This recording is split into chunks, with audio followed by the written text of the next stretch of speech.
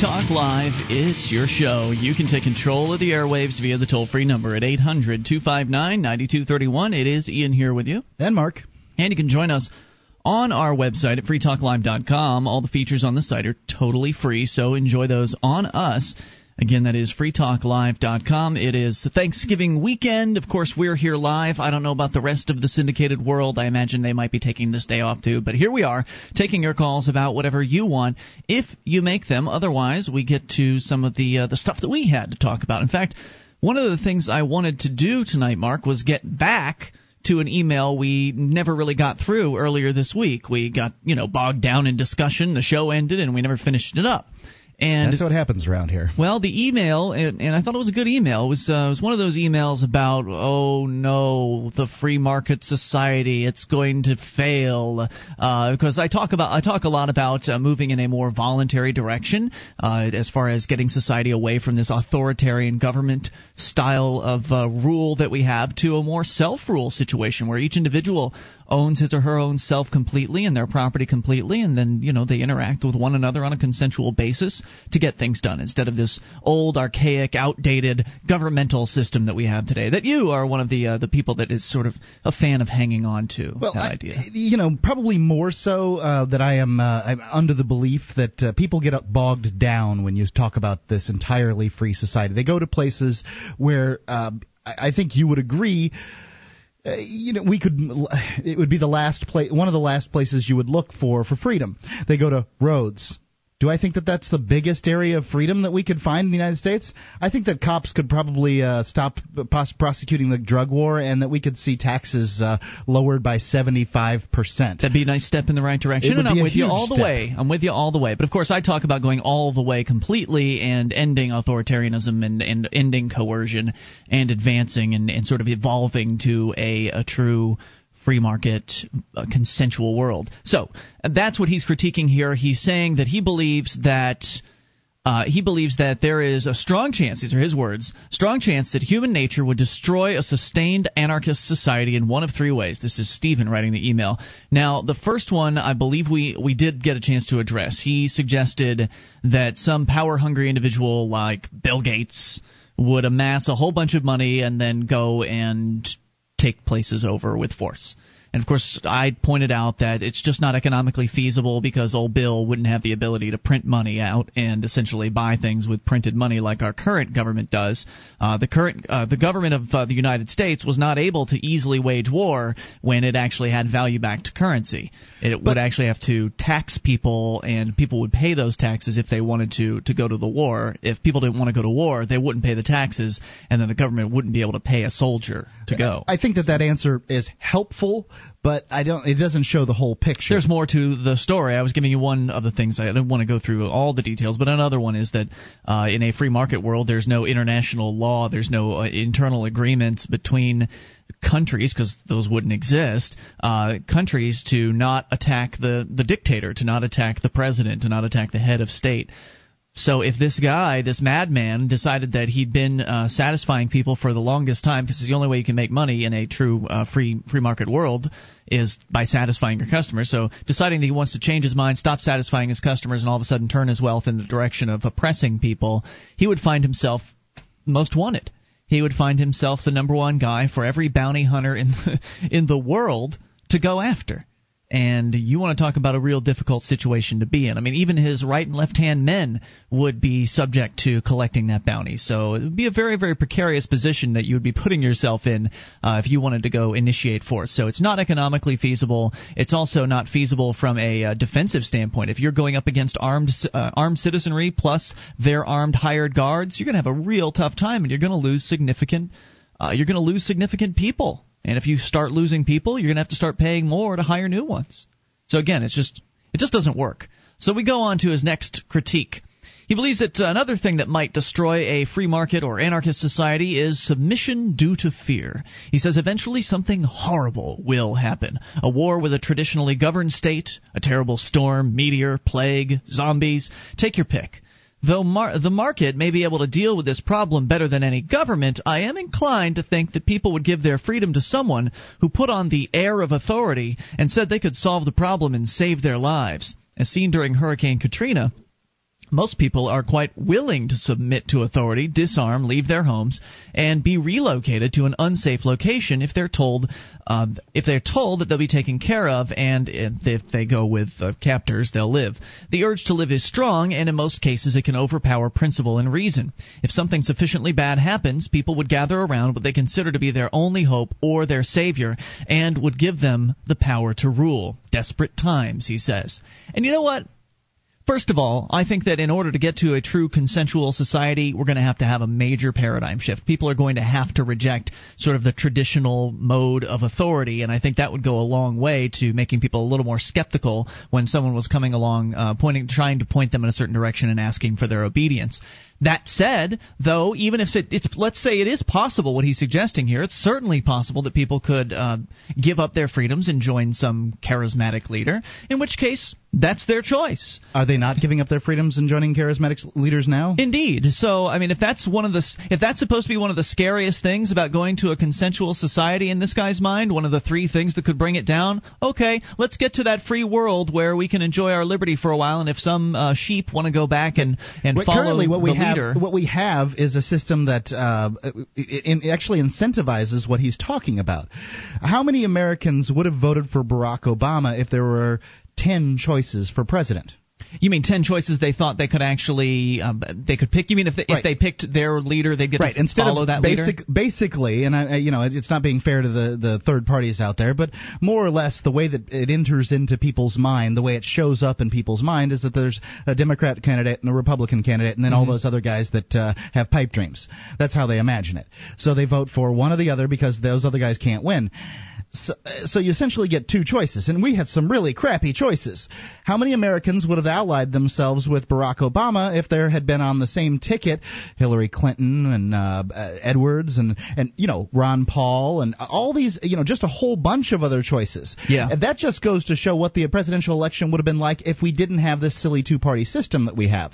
Absolutely. So you have currently people that are behind Barack Obama that wouldn't have been behind him, that didn't even vote for him in the primary because he's their best choice. Right. So they might have wanted Ralph Nader, but they weren't able to select him. So if they could choose a Ralph Nader and actually follow Ralph Nader, Ralph could set up his own little government. People could come join it. How many hundreds of thousands of people voted for Edwards or Clinton in the primaries, but voted for Barack Obama in the general because that was the Democratic nominee? Yeah, because he was better than McCain, to their mind. To their mind. All right, so his third and final scary scenario is submission due to charisma. He says it's been seen through history that figures arise which can appeal to the masses to such a degree as to override their reason. Alexander, Hitler, Jim Jones, L. Ron Hubbard, Stalin, all of them were able to draw in the attention of the people, some people I would say, and change their way of thinking, and through force of personality and the predisposition of people to be ruled to make them give up their freedom. Eventually there would arise a man with an idea. It may or may not be a good idea, but it would have appeal. Hitler had an idea, and it was a terrible one, a terrible vision. Despite this, the fire of his personality, allowed him to sell it to a public that was no worse than any other in the world. Through his charisma, Hitler turned a nation of average people into one of the largest, most bloodthirsty bands of butchers this world has ever known. It's happened through history and isn't likely to stop. Someone would have an idea, a voice, and a will to rule, and that would be the end of freedom yet again. I can't argue with the idea that there would be a charismatic leader that may rise up, but a lot of these charismatic leaders are there simply because the mechanism of government is there for them to take hold of. Alexander the Great wouldn't have been the great leader had he not been king of Macedonia in the first place. Yeah, if he was Alexander the guy on the street corner yelling on a soapbox, it might have been a little different. Alexander, and yet another Greek boy doing old men, as was the tradition back then. Hitler was in place because Germany was being so suppressed from their defeat by other governments in World War I. If it hadn't been for the need, if those governments hadn't been oppressing the nation of Germany in punishment for World War I, then he wouldn't have risen to power. The toll-free number here, we'll look a little more into this idea. Take your calls about whatever you want at 800-259-9231. This is Free Talk Live.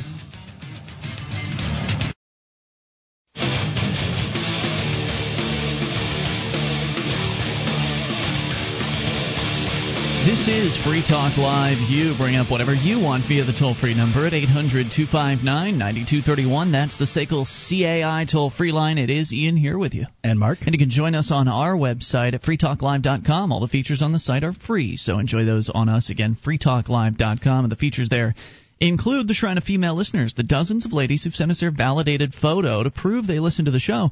Just head over to shrine.freetalklive.com and see what that's all about. It's free. That's shrine.freetalklive.com. Do you have a company that needs to try something new in the area of collections? SACL CAI does collections, early out billing, and they purchase charged-off receivables. SACL's employees are trained in resolving issues for your customers and treating them with respect. They know that not only you want to collect your money, but you want to keep those clients too. SACL CAI. Check out their banner at freetalklive.com. 800-259-9231. We're just coming through the remainder of this email that we started in the middle of the week and just didn't have a chance to finish, with some scary scenarios about what Stephen in this case believes might happen to a true free market society, a consensual society where there's no authoritarian government of which to speak. And as, of course, we pointed out before, in order to really get to this point, people are going to have a major paradigm shift. If they're going to have to come to understand that government is undesirable and that authoritarian government is unnecessary and it's wrong, and so they're going to have to swing away from the current massively held viewpoint in order to even get to this point in the first place. And I think that's an important factor to remember when we're discussing what things might be like in the future. So if we have a situation where there is no where there's no authoritarian government to speak of, and you've got each individual, perhaps they have hired a defense organization of some sort to help protect them, but otherwise they're interacting on a consensual basis. If we have that scenario and this charismatic leader comes along, per his scare story here, this charismatic leader comes along, there is no apparatus of the state with which or to which he could take a hold of and wield that power over others. That apparatus doesn't exist. So how would he go about recruiting into his charismatic crazy club or whatever it was that he's doing, brainwashing people? He mentioned L. Ron Hubbard, Hitler, Stalin. So let's say you've got somebody with a cable television show and a website and a radio show or something, and he's this charismatic leader. That's probably the best way for him to get out there. I guess he could have local meetings, but if you're going to try to take over America, you're going to have to do better than just meeting with people in a convention hall in San Francisco. You're going to have to get your message out beyond a local radius. But let's say he's doing all of the above. He's meeting locally with people. He's getting out on as much media and on the internet as he possibly can. And he's spreading the word to, join his cult and then eventually attack your neighbor. What would this charismatic leader exactly? I mean, give me something horrific. What could this guy? He would likely point hate at a certain group. Okay. So you pick a group, white people. Okay. They're safe because it won't be. Nobody will be activated by that terminology. Well, okay, yeah. So let's say let's go after white men. Well, while we're at it, he's going to go after white men. Here's one. It's a woman, and she wants to do away with men. That's a good one. Because then we're 50-50. Right. At this point, you've got so many men that they're fighting wars and they're polluting the environment and whatever. Everything that the men do. Yeah. Perfect. So she's going after men. She's preaching this anti-male hate on various different radio, television, etc., on the internet, and people are slowly coming on board. They're coming on board. Of course, they probably don't want anyone to know they're coming on board because it's a pretty crazy viewpoint. So they're probably going to keep that quiet until one day they'll all attack. It'll be a coordinated sneak attack against the men of the world. And of course, she'll probably have meetings in football stadiums and things like that too. Well, if she's gotten there's a certain point at which she'll get to in popularity. Well, people will start to take notice. So if she's not very popular and hardly anybody knows about her, then she's not really much of a threat. I mean, as far as remember, we are dealing with a free market society where anybody can own whatever weapons they want to. So whoever it is that she recruits to do her bidding is going to have to understand that their next door neighbor or the man in their household or whatever is a good chance that he might have access to some sort of a firearm or knife. More likely, this person would move off to someplace, like Jim Jones, for instance, would move off to someplace, get a geographic area that they claim as their own, and then begin expanding out from there. Yeah, expanding that geographic area. Well, then people are really going to know something's up. I mean, if you get wind that a bunch of people are moving to one geographic area and that they're planning on killing men, because you're going to have to be publicizing this if you want people to come to your little movement. then the people on the outskirts of that area are probably going to be pretty prepared. I mean, they're going to be aware of this as a potential factor that marauding, crazy women could be coming in trying to kill all the men in the surrounding areas. They'll be ready for this, and so whatever they'll do, what they need to do. They'll hire defensive organizations. They'll bring militia groups in, and I'm trying my best to think of how some charismatic leader could really wield a bunch of people to his favor in this free market world. I'm really trying here. If you can help me out, maybe come up with something crazier or something more plausible. 1-800-259-9231. It just seems very difficult without the apparatus of the violent state to take a hold of. Seems very difficult for them to do this, and without the worship, because if there's no state around, then the media is not going to be worshiping the state anymore. We'll have a true sort of consumer-based media with lots of competition where people will be able to get the story from various different sources as they currently can today on the Internet. That will be expanded, obviously, as what we're talking about happening is going to be happening in the future. So there's not going to be this mass media situation where they worship everything government does, because there's no government and there's no mass media anymore. So how does this person take over? How does it happen? Give me something believable. 1-800-259-9231. In the meantime, we finish up the email. He says, because of this, I believe that government is indeed necessary. If for nothing else, we need a government as a placeholder. I don't disagree with the placeholder theory. It's something I'm willing to work towards, and then at that point, once we get the placeholder, then people, I feel, we can look at something beyond that. Well, what you're saying is you prefer a smaller gang ordering people around than a larger gang. A smaller gang gangs. Issuing far fewer orders. Yeah, I will continue to work against those people at that time. Like benign bacteria which inhabit every inch of your skin, it could serve no other function than taking up space and keeping something worse from taking its place. Because our species as a whole has a genetic predisposition to have an authority, I think it needs at least a vestigial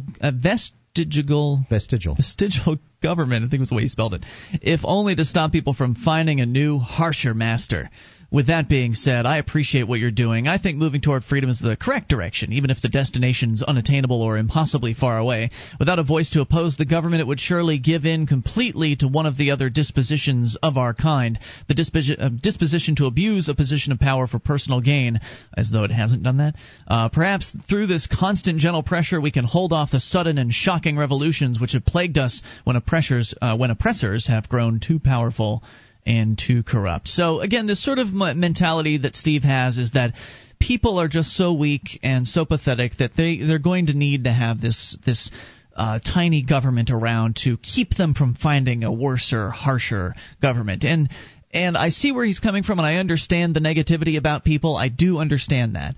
But I think that, again, we're talking about a situation that will involve people coming to a new paradigm shift of understanding, sort of like people threw off the old vestiges of slavery. They will throw off the vestiges of the state. When you say people coming to a new paradigm of understanding, aren't you really just trying to do what the Democrats and Republicans are, in that you're trying to get people to vote your way? I mean, I'm not asking for votes. You're just hoping that No, you're not asking for votes specifically, but you're hoping that people will think your way. And that's not really going to ever happen. I'm not really too concerned how they think. I just want them to stop using force on me. More coming up. It's Free Talk Live. Would you like to help others find Free Talk Live? You can help us advertise, market, and promote the show at amp.freetalklive.com. Consider becoming a Free Talk Live amplifier now for $3 a month and get some cool bonuses at amp.freetalklive.com. This is Free Talk Live. You can bring up anything if you dial the toll-free number at 800-259-9231. That's the SACL CAI toll-free line. And it's Ian here with you. And Mark. You can join us on our website at freetalklive.com. All the features on the site are free, so enjoy those on us. And those features include the bulletin board system. There's a lot to talk about there. Over 400,000 posts. Free to surf around through, from serious issues to fun stuff. You'll find it all free at freetalklive.com. In fact, you can go straight to bbs.freetalklive.com, get you straight to the bulletin board system. And if you love liberty, then you should check out Bureaucrash Social. It's the place for you to connect with freedom fighters from around the world. At Bureaucrash Social, you can share your ideas, obtain resources, and document your activism, as well as find awesome videos and pictures uploaded by other crashers. Head over to Bureaucrash.com to learn more and get involved. That's Bureaucrash.com. I think that Bureaucrash Social, I've been sort of watching some of the messages that come through there, seeing people join the Free State Project group. I've been watching it too, yeah. And the Free Talk Live group. I think it's a very useful tool, and I hope it becomes more integrated in the realm of liberty activism more over active time. too, yeah. Yeah, absolutely. So Bureaucrash.com. Our number here is 800-259-9231. Let's go to your phone calls. Talk to Robert in Florida. You're on Free Talk Live. Hello, Robert. Hey. Hey, you're on the air. Hey, I'm just calling to make a point about a guy that called a few nights ago about fiat currencies. Sure. He was claiming that if private banks are allowed to charge interest on money or gold, that they'll inevitably wind up with all the gold. Yeah, and I just think that is just absolutely ridiculous. Yeah, it was pretty ridiculous. Do you want to explain why? It's like anybody saying, it's like saying anybody who's able to make a profit on their services will end up with all the money. Yeah, it's completely absurd. It's absurd because all businesses have expenses too. Yeah. So they have to earn that profit to pay their employees and pay the power bill and things like that. And right, their investors. So they don't hold on to it. It isn't like it accumulates and accumulates forever and ever. They spend it back out into the economy, and that's about all I had to say. It was so ridiculous. I had to make sure that didn't go unsaid. Well, I'm glad you pointed that out, and if we missed that very basic point, I apologize, and I thank you for the call tonight. Thank you, Robert. All right, thanks. Yes, sir. 800-259-9231. That's the SACL CAI toll-free line. You know what, Mark? Have you heard about the Circle of Love? No. Oh, you are going to really dig this. I have no idea. It is the latest on the national service situation. Actually, the news is a little old. The interview comes from 2006. I was tempted to play it on the air, but it was just not high quality enough to put out, I think, over the air. But nonetheless, somebody has dug up an interview with reporter Ben Smith from the New York Daily News, interviewing Rahm Emanuel. Now, do you recall who that name is? Yeah, that's the Chief of State. Secretary of State. Oh, okay. Yes, he is going to be Mr. Obama's chief of staff. And in this recording, he details his ideas for compulsory service for all Americans. Now, as you know, if you've been watching this national service situation, or national slavery, as I prefer to call it, if you've been watching it closely, they've been very delicately picking their words, haven't they? They've been talking about it's going to be universal, but it's also going to be voluntary. So universal, on one hand, means everybody does it, but on the other hand, voluntary says, well, it's a choice. So what's the truth? What's really going on here? I think anybody that has paid attention to the government over the years knows that they're going to say one thing to get people to accept it, and then it's going to be something completely different when it comes about. Right, but there's the proposal, and then there's what it turns out. There was the bailout and what we proposed to do there, and there was what they've done with it. It's something it has a tendency to be something entirely different. Right, the bailout, which everybody was absolutely against. 99.9% of Americans or something like that was against the idea of the bailout, and they went ahead with it anyway. And that was back when Americans thought it was $700 billion. Now apparently it's $7.7 trillion. That's what it's looking like. If Americans were against $700 billion, I'm pretty sure they're also going to be against $7.7 trillion. But all that aside, let's hear what Mr. Emanuel has to say about his plan for universal civil service. According to the interview, there can be nothing wrong. This is what he said. There can be nothing wrong with all Americans having a joint, similar experience of what we call civil defense training or civil service, some sense of service to country and preparation, which will give people a sense of what it means to be an American. It means to be an American, to work for the government? Apparently so. When the Founding Fathers set up America, they envisioned a very hands-off federal government. It was really just meant to be something a bit more than the Confederacy that was holding the states together at that point. Really, it was to regulate trade between the states. That's about it. What it means to be an American? Well, it's what he believes it means to be an American, apparently, and he wants to force it on everybody. Because that's what it means to be an American, to tell other people what it means to be an American. He says it will, apparently, he told this interviewer that involuntary servitude will become a common experience and part of a government-mandated circle of love that will instill some sense of service to country.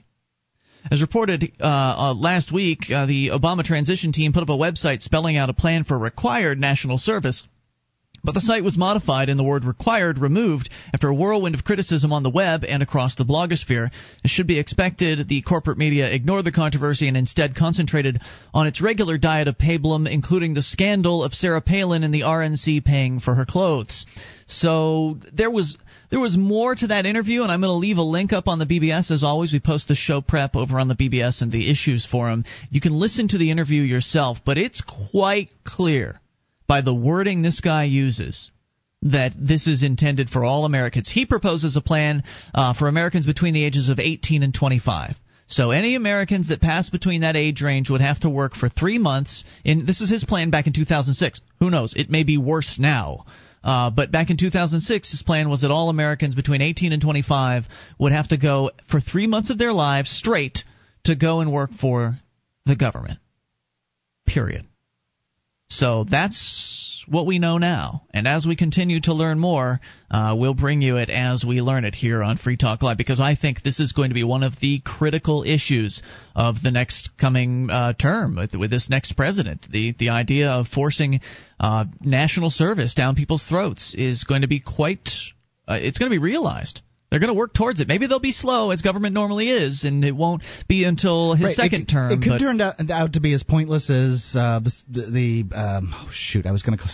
Peace Corps, or even for that matter, AmeriCorps. These are relatively benign and pointless organizations. However, but if you're forced to go and work for them, that would be something entirely different. That's what we're talking about here. Well, it's maybe what we're talking about. It may not be what we're talking about. Well, you don't know. I mean, we don't know what kind of backlash there'll be. But right. I mean, if they bring this program about and people don't want to play ball, then there's going to be backlash. I'm just saying that's what they're planning now. As of now, based on his own words, he would like to see all Americans between 18 and 25 working for the government for 3 months. So that's what he wants as of 2006. What does he want today? It could be worse. Who knows where this is going to go? It's not, to me, it's not a good thing at all. Even if they start some voluntary organization, it's just another drain on Americans' pocketbooks that's likely not going to achieve much of anything. Another and if it does government achieve something, it's going to achieve it less efficiently than the free market would have. Absolutely right. So if you get called for this, what are you going to do? If you're between the ages of 18 and 25, or if you're, before you're earlier, you are older or younger rather than 18, and you're going to be getting into that age range within the next 4 years. How do you feel about this? What do you think you'll do if they send you something in the mail saying that you better report? You've been drafted. Yep. You better report to this bureaucrat at this particular time on this date, or else. Will you choose the or else? Not very pleasant choice, really. Well, hopefully as many people as possible can get here to New Hampshire so we can have concerted efforts and protests and things like that working against this program, because I think this is going to be pretty critical. And again, we'll continue to follow it here. I just wanted to share that with you, this guy's vision for what national service means to him. And you can better believe that as more bureaucrats and politicians throw their ideas into the ring, it will probably expand from 3 months to 6 months to 9 months to 2 years. Like it is in other countries. Somebody has proposed 2 years here in this country, too. So just who knows? Flip a coin and see what you get. You're going to get slavery, whichever side it lands on. Free Talk Live, 800-259-9231. You take control. It's your show.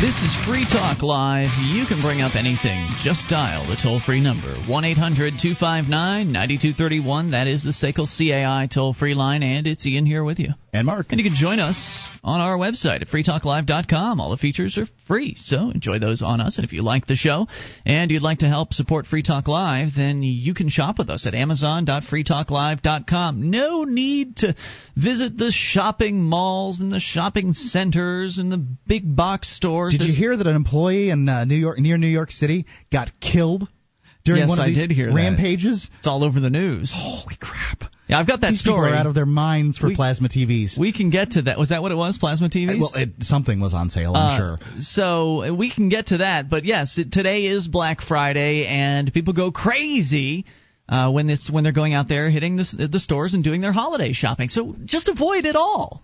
And go to amazon.freetalklive.com. You'll find all the brands you're looking for You'll find great deals. You'll find free Super Saver shipping on a whole bunch of items.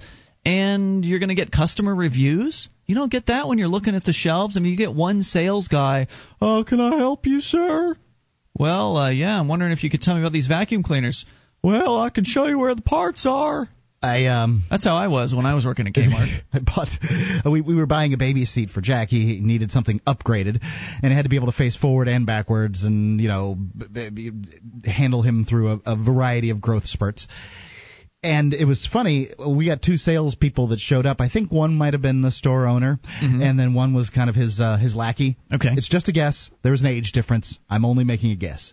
One of them said, this one's the best one. The other one said, no, this one's the best. Oh, boy. It was very weird. And then, the one chastened the other for picking the cheaper one. So we ended up with the very most expensive one we possibly could. Oh, but of course. Yeah.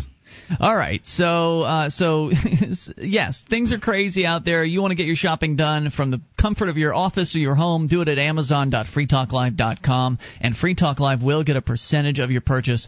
Again, that's amazon.freetalklive.com. As we go to your phone calls, Paula is on the line in Florida. Hello, Paula. Yeah, hi, hon. Hey, Paula, did you have a nice Thanksgiving? Yes, did you? You certainly. Did you get together with the family? Huh? Did you have family down there in Florida? Yeah, well, we just had the three of us, and we went out to eat. Who's the three of you? Is you, your husband? My son and my husband and I. That's nice. Where'd you go out? How many places are open to eat on? We have a restaurant here that's just fantastic. I mean, they had a fantastic Thanksgiving. Really? I mean, everybody showed up. Wow, that is amazing. Yeah, they were just waiting outside, too. I mean, they're just... Man, I remember one year I had to go to Denny's. I couldn't find any place that was open. You're telling me, Mark, that more like mom-and-pop style places are open on? Lots of them. Yeah, I mean, it's the Golden Corral. Huh. There you go. Paula, did you tell the server that they shouldn't serve Diet Coke to anyone because the aspartame might kill them? I have mentioned it to them, yeah. What about the Trilateral anyway. Commission? Did you let them know that there's a group of people that want to take over the world? Well, the thing is, I mean, the aspartame poisoning is very dangerous. My brother-in-law just died from it. Oh, yeah. And, matter of fact, there's attorneys who are taking all the pharmaceutical companies to court, plus the FDA. Is that what you were calling about tonight? Because Mark kind of led you down a different path. This is about Hillary. All right, she cannot be Secretary of State. Why is that? Because she's a senator. It's in Article 1, Section 6, second paragraph. She could resign her senatorship. Read that to us, Paula. Yeah, but she hasn't done it. It says here that she has to stay in this until, her time is up that she was voted for to be in there. Well, anyway. I mean, does she want to be the Secretary of State, or is it just that her name's being batted around? I've called Obama's people over and over, and I told them to get Bill Richardson in there because, I mean, even everybody on TV. Like it matters, Paula. I mean, does it matter if it's Bill Richardson or Hillary Clinton? They're all the same guy and lady, aren't they? Hillary is a communist. She's a member of the occult. She's part of the drug cartel.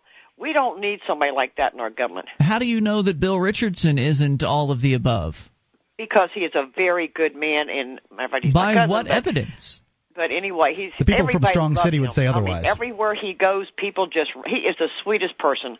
He really is, and I don't think anybody in government is very sweet. Maybe with the exception of Ron Paul. Personality. All right, Paula, I'll take your word. But anyway, all I'm saying is that he would be a better person because, he just gets along with everybody, and everybody just loves him. Why? But why bother with changing out this is like rearranging the deck chairs on the Titanic. All of these people have been involved in Washington, D.C. for several years. Richardson's the governor. They're also, whatever. They're also interchangeable, and you don't get up to the upper echelons of politics without being a total do-boy for reason for this, okay? The statist world. There's another reason for this.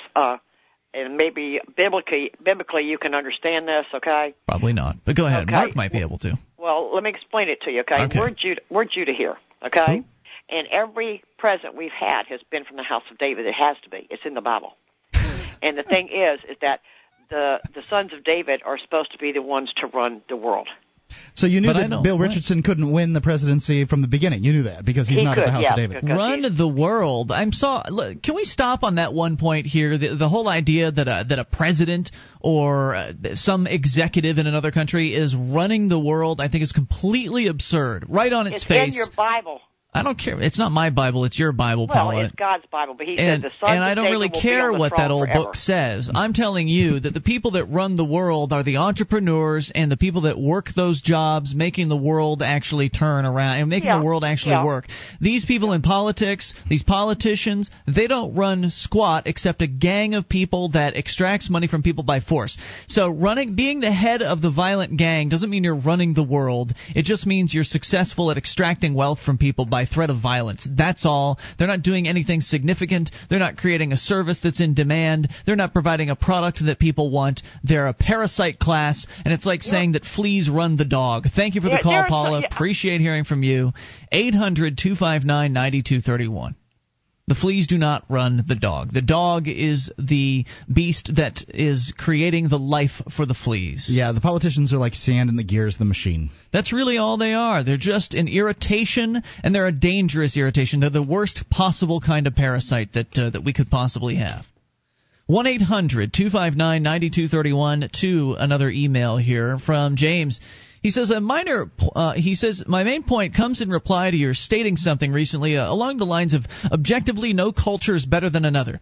I believe you're in error here. To simplify the argument, let's imagine a world in which there are only two cultures. One is an anarcho-capitalist society where everyone's taught that aggression's wrong and everyone must respect the rights of all others to be free from coercion. The other is an authoritarian culture where individuals are oppressed and the fruit of their labor is taken to feed the parasitic ruling class. The people are then taught that aggression isn't wrong. The choice is then between what I would imagine you and I would agree is as close to utopia as possible and the society we live in today. Can't we then say that the former culture is superior to the latter? If we are to say that freedom from coercion is a universal right, then surely we must.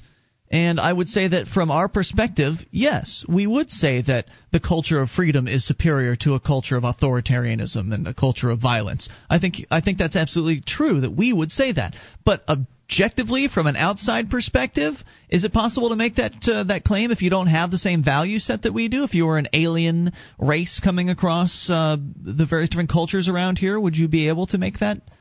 I don't know. I don't think so. I don't know. I mean, it probably wouldn't be their concern if they were aliens. They'd probably, be looking at all kinds of other things. He says to try and take a more objective view. Or probe somebody. Since you might say I'm biased toward liberty, let's examine what makes a culture moral. Why do individuals create cultures? It must be to further their own aims. For the most part, a person acts to improve the quality of his life, which thereby establishes life as something that men find desirable. But what improves the quality of his life? We can find out by observing how men act.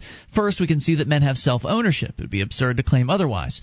Even the communists that called the other night wanted to believe in self-ownership.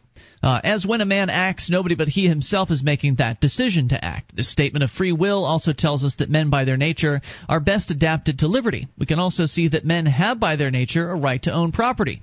The commie would disagree, of course. If a man owns himself, then it stands to reason that he owns what he creates with his labor. We can also observe what man does differently than other beings, and that is reason. Man is the only being on earth that can reason. But scientists have been finding all kinds of different things, but okay, let's go ahead. By what we've just established, shouldn't we feel obligated to say that objectively the first society which operates in accordance with man's nature to life, liberty, and property, and his ability to reason, a respect for which would surely develop in an individualistic society such as ours, is better than the second, which denies man's nature?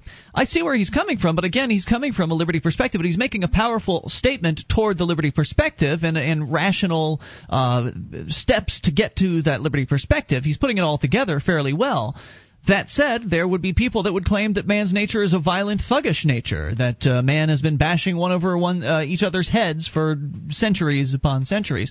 And you could make that, you could take that position and therefore say that therefore there needs to be a strong man who will threaten the other men, that he will bash them harder if they bash one another, and so therefore that objectively the other society is better. Freedom says that if someone tries to bash you over the head, you're allowed to bash them back. That's true. And that's it gives them an opportunity to defend themselves against those that would all I'm harm. saying is I don't know if you could claim that objectively one society is better than the other from like the alien perspective looking in here and not knowing any of this stuff to begin with. Maybe I'm wrong about that. I'm certainly possible I am. Hour 2's coming up. You're welcome to discuss this or anything you want. It's Free Talk Live. This program is brought to you by FreeKeene.com. FreeKeene.com features audio, video, and blogs chronicling the transition to a voluntary society. FreeKeene.com also has comments and discussion forums so you can be heard. FreeKeene.com.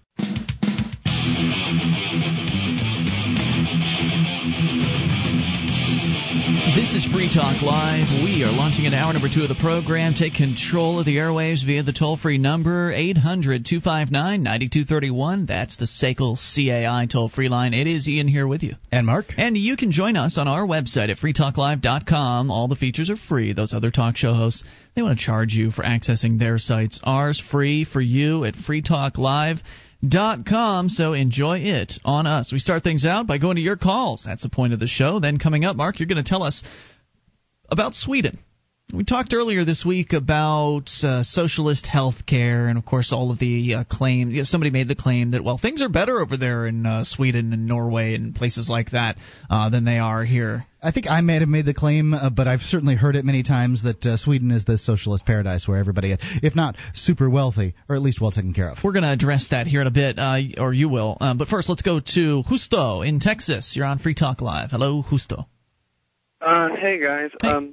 I'm sorry to change the subject a bit from what you guys were You having, never have to apologize. There's no subject. It's Free Talk Live. You can call about anything. So what's on your mind? Okay, cool. Well, I mean, this comes about because of the auto industry bailout. You know, a lot of people want to blame unions, and I'm sure they have some blame, but you know, this has me thinking: what role do unions have in a free market? You know.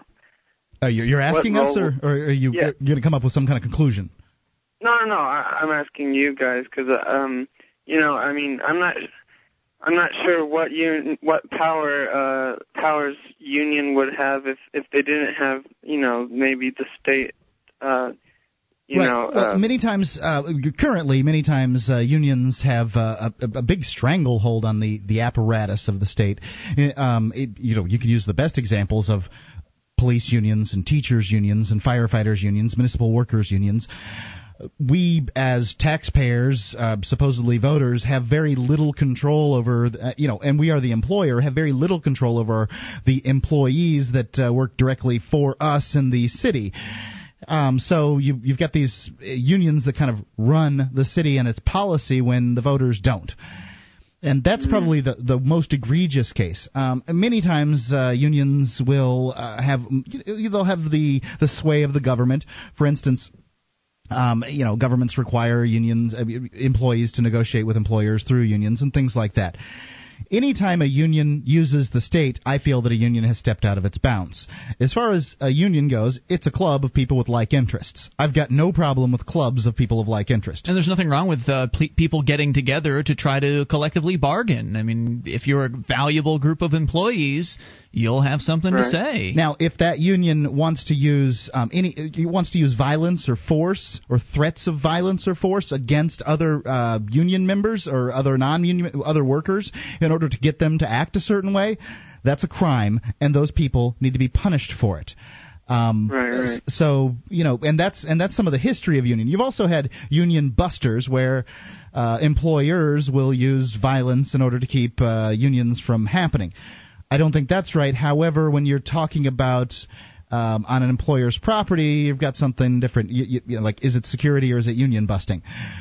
Well, these employees are no longer welcome because they are the center of the starting the union. I think that is wrong of the employer to do. However, I don't think it's a crime to say you're not allowed on this property anymore. You're not employed here. And goodbye. But going to someone's house and threatening them is a whole other story. Right. I mean, sometimes when I bring up, like if you're valuable and if you collectively bargain with your employer, there shouldn't be any problems. But sometimes I come off as insensitive towards my progressive friends when they say, "Oh, well, they'll have no jobs and because they have no skills." So the free market won't be able to, Who's they? Who are they talking and why about? Won't they have any skills?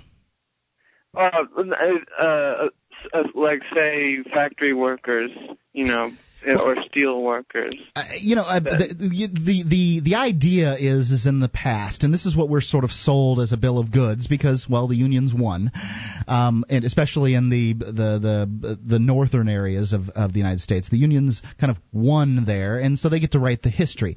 The history is that workers were treated very, very poorly, worked long hours, got poor wages, all these other things, and if it wasn't for unions, we wouldn't have Labor Day. That's kind of the shtick. Well, the fact is... So that's bullcrap then, right? Well, it is bullcrap because those people willingly chose to go there and work every single day in order to make money. They could have gone elsewhere. They could have stayed on farms. They could have stayed in Ireland or wherever. Could have gotten a sales job. They could have. There absolutely were sales jobs out there. They could have done anything they wanted to do. They wanted to stay there, and they wanted their pay increased. I want my pay increased. You want your pay increased. Everyone in the world wants their pay increased. Okay, so you don't have, including the guy who owns the business. He wants his pay increased too.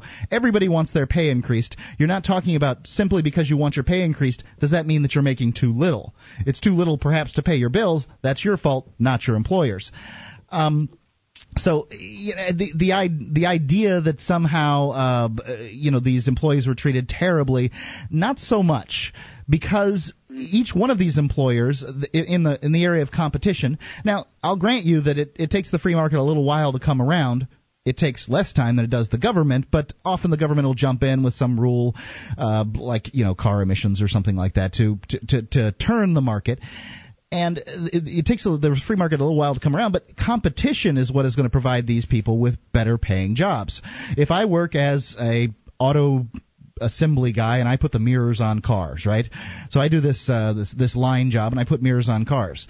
And I decide I'm not making enough money at $50 an hour or whatever it is that they're getting. I've heard, including their benefits and retirements, that they're making somewhere in the neighborhood of 60 on average. And I would imagine the guys that have been there 20 years are making 80.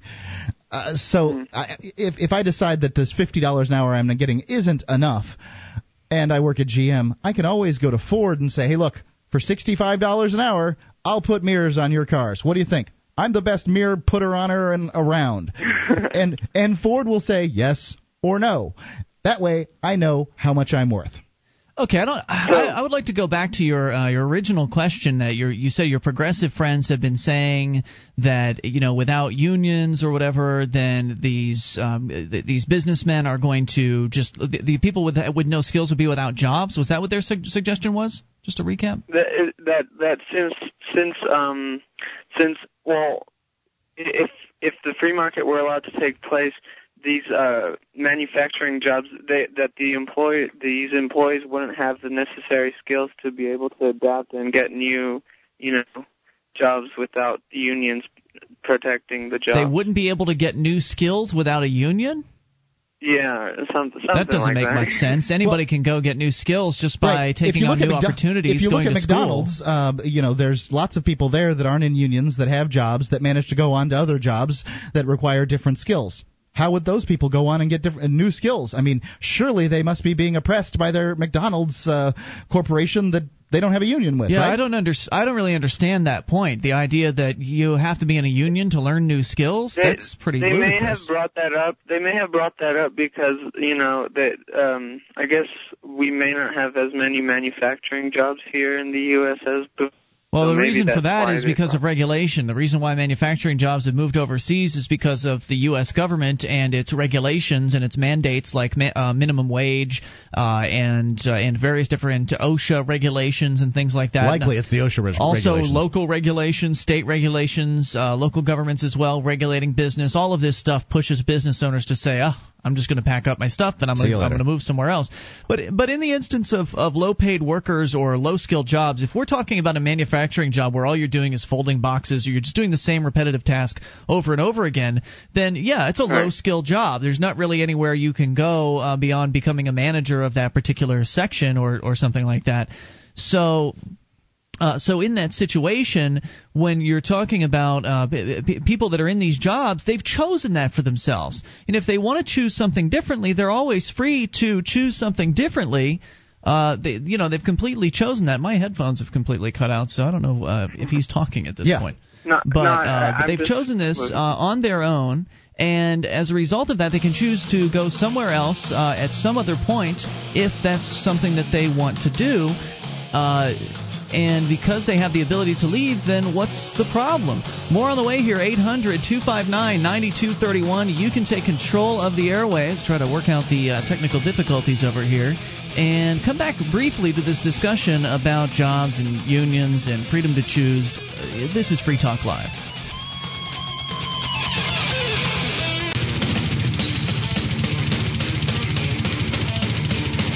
This is Free Talk Live. You can bring up anything. Just dial the toll-free number, 800-259-9231. That's the SACL CAI toll-free line.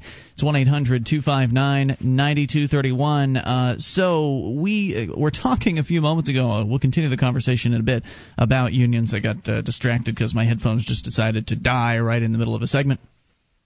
But the number again here, 800-259-9231, and you can join us on our website at freetalklive.com, where the features are totally free. We've got archives going back for an entire year. You get it all free right there on the front page of the website at freetalklive.com. So the concern before was that without unions or without the government around to protect workers, low-skill workers will just be screwed over for all eternity or something like that. But most unions are for higher-skilled workers. Is that not true?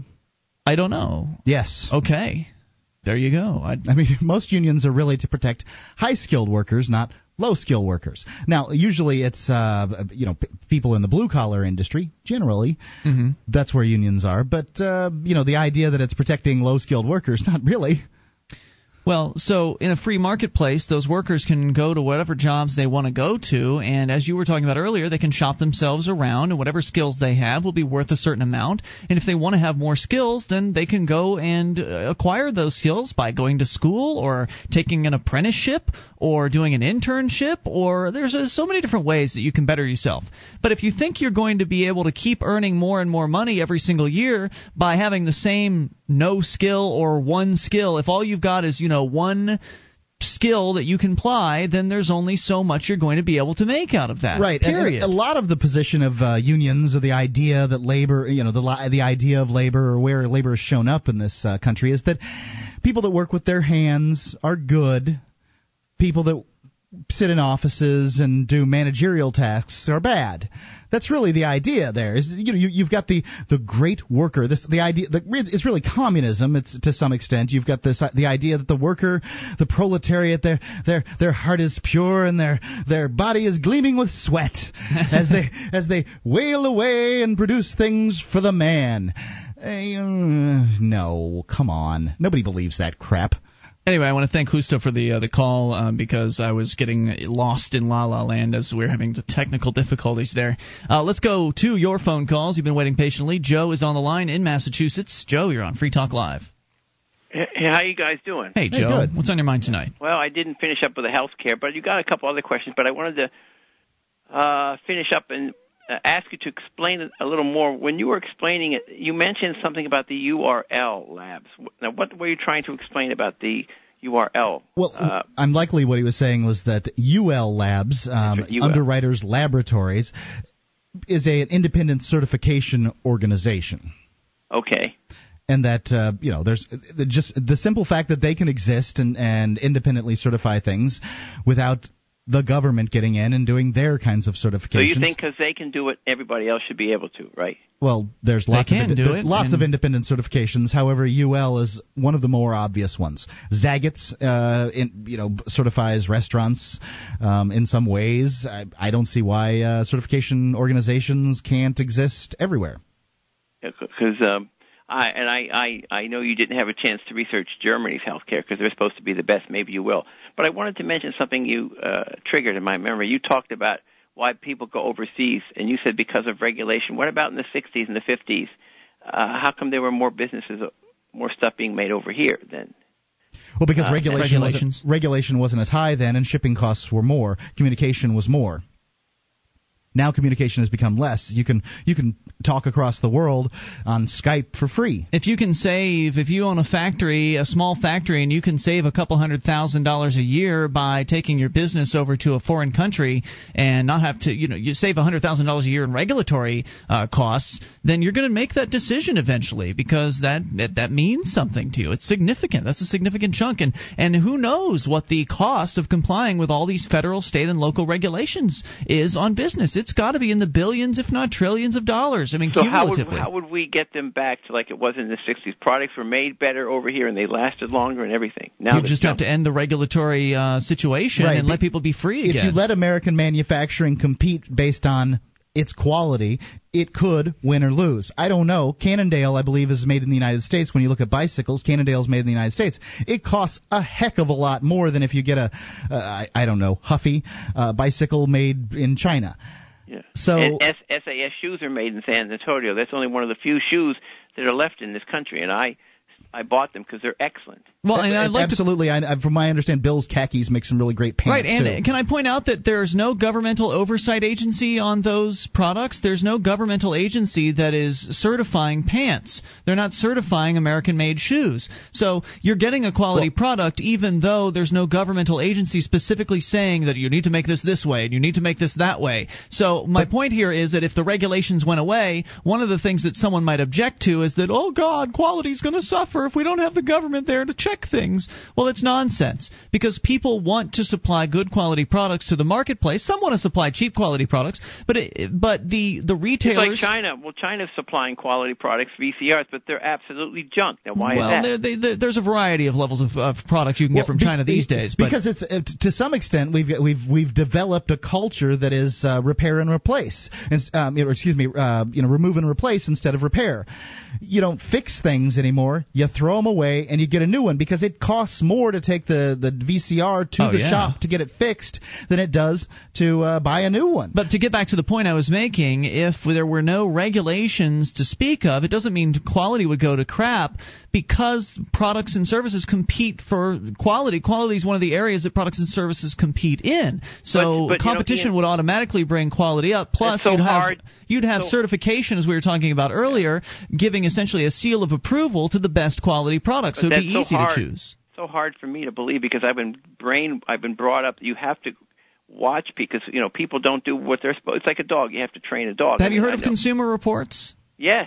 Okay, well, they're a watchdog group that keeps an eye on various different categories of products, and they check things out. They test televisions, they test all kinds of things to see what their quality level is. They give them a rating, they give them a little review, and there are a variety of other publications that are very similar. They're car magazines that check out cars. You're absolutely right. If there wasn't anyone to watch over anything and there was only one product in the marketplace, absolutely you would have worse quality. The only way that happens is when the government takes over a particular area. What's that Russian car called that they were making? The Volga. But if you look at, for instance, I don't know, something that the government does, trash collection.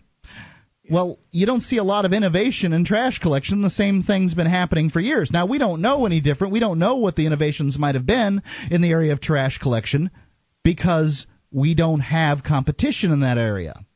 Do you understand? There you go. So you're saying less competition. Can you have some competition and some regulation, or no? Regulation implies a monopoly system of governmental force over top of an industry. What you can have is third-party certification in a free market situation where the products and services that are being offered, those companies that are offering them could submit them to the certifiers like Underwriters Laboratories or Consumer Reports or whatever, get their product certified, and it would help them sell their product in the marketplace because it would have that seal of approval on it. And if they didn't, would they be taken off the market? There are some companies that will not sell uncertified products. Walmart will not sell you an uncertified appliance. It has to be certified. So you're automatically protected right now under today's environment. I thank you for the call. Okay. 800-259-9231. And you as a consumer have the ultimate choice. Do you buy the certified product or do you buy the uncertified product? It's up to you. It's Free Talk Live. One of the bonuses you'll get as a Free Talk Live amplifier is access to our classic archives. For just $3 a month, you can become an amplifier, and you'll help us get on more radio stations and MP3 players. Get the details at amp.freetalklive.com. That's amp.freetalklive.com. This is Free Talk Live. You can bring up anything if you dial toll-free 1-800-259-9231. That's the SACL CAI toll-free line. It's Ian here with you. And Mark. And you can join us on our website at freetalklive.com. All the features are free, so enjoy those on us. They include the wiki with over 1,800 pages created by listeners just like you. Head over to wiki.freetalklive.com and see what it's all about. Get interactive. It's like the listener-editable version of our website, wiki.freetalklive.com. Did you know that over 35% of IT admins admit to snooping through their boss's emails? Shouldn't your business email be secure? PrivacyHarbor.com is an email alternative that's private and confidential, guaranteed. PrivacyHarbor.com, because ordinary email is not secure. You can go over there and get a free account today at PrivacyHarbor.com. 1-800-259-9231. We continue with your phone calls, and we'll talk to Arvin in California. Arvin, you are on Free Talk Live. Hi. I'm from Sweden myself. I've called in before, but I wanted to talk about the misconception of Sweden as being a utopia. And I also wanted to point out that even though we have like socialized healthcare and so on, there's people who think that we have high taxes everywhere, whereas we have in real life we have quite low corporate taxes compared to the USA. We have I think our corporate taxes is like a few percent lower than the corporate taxes in the U.S.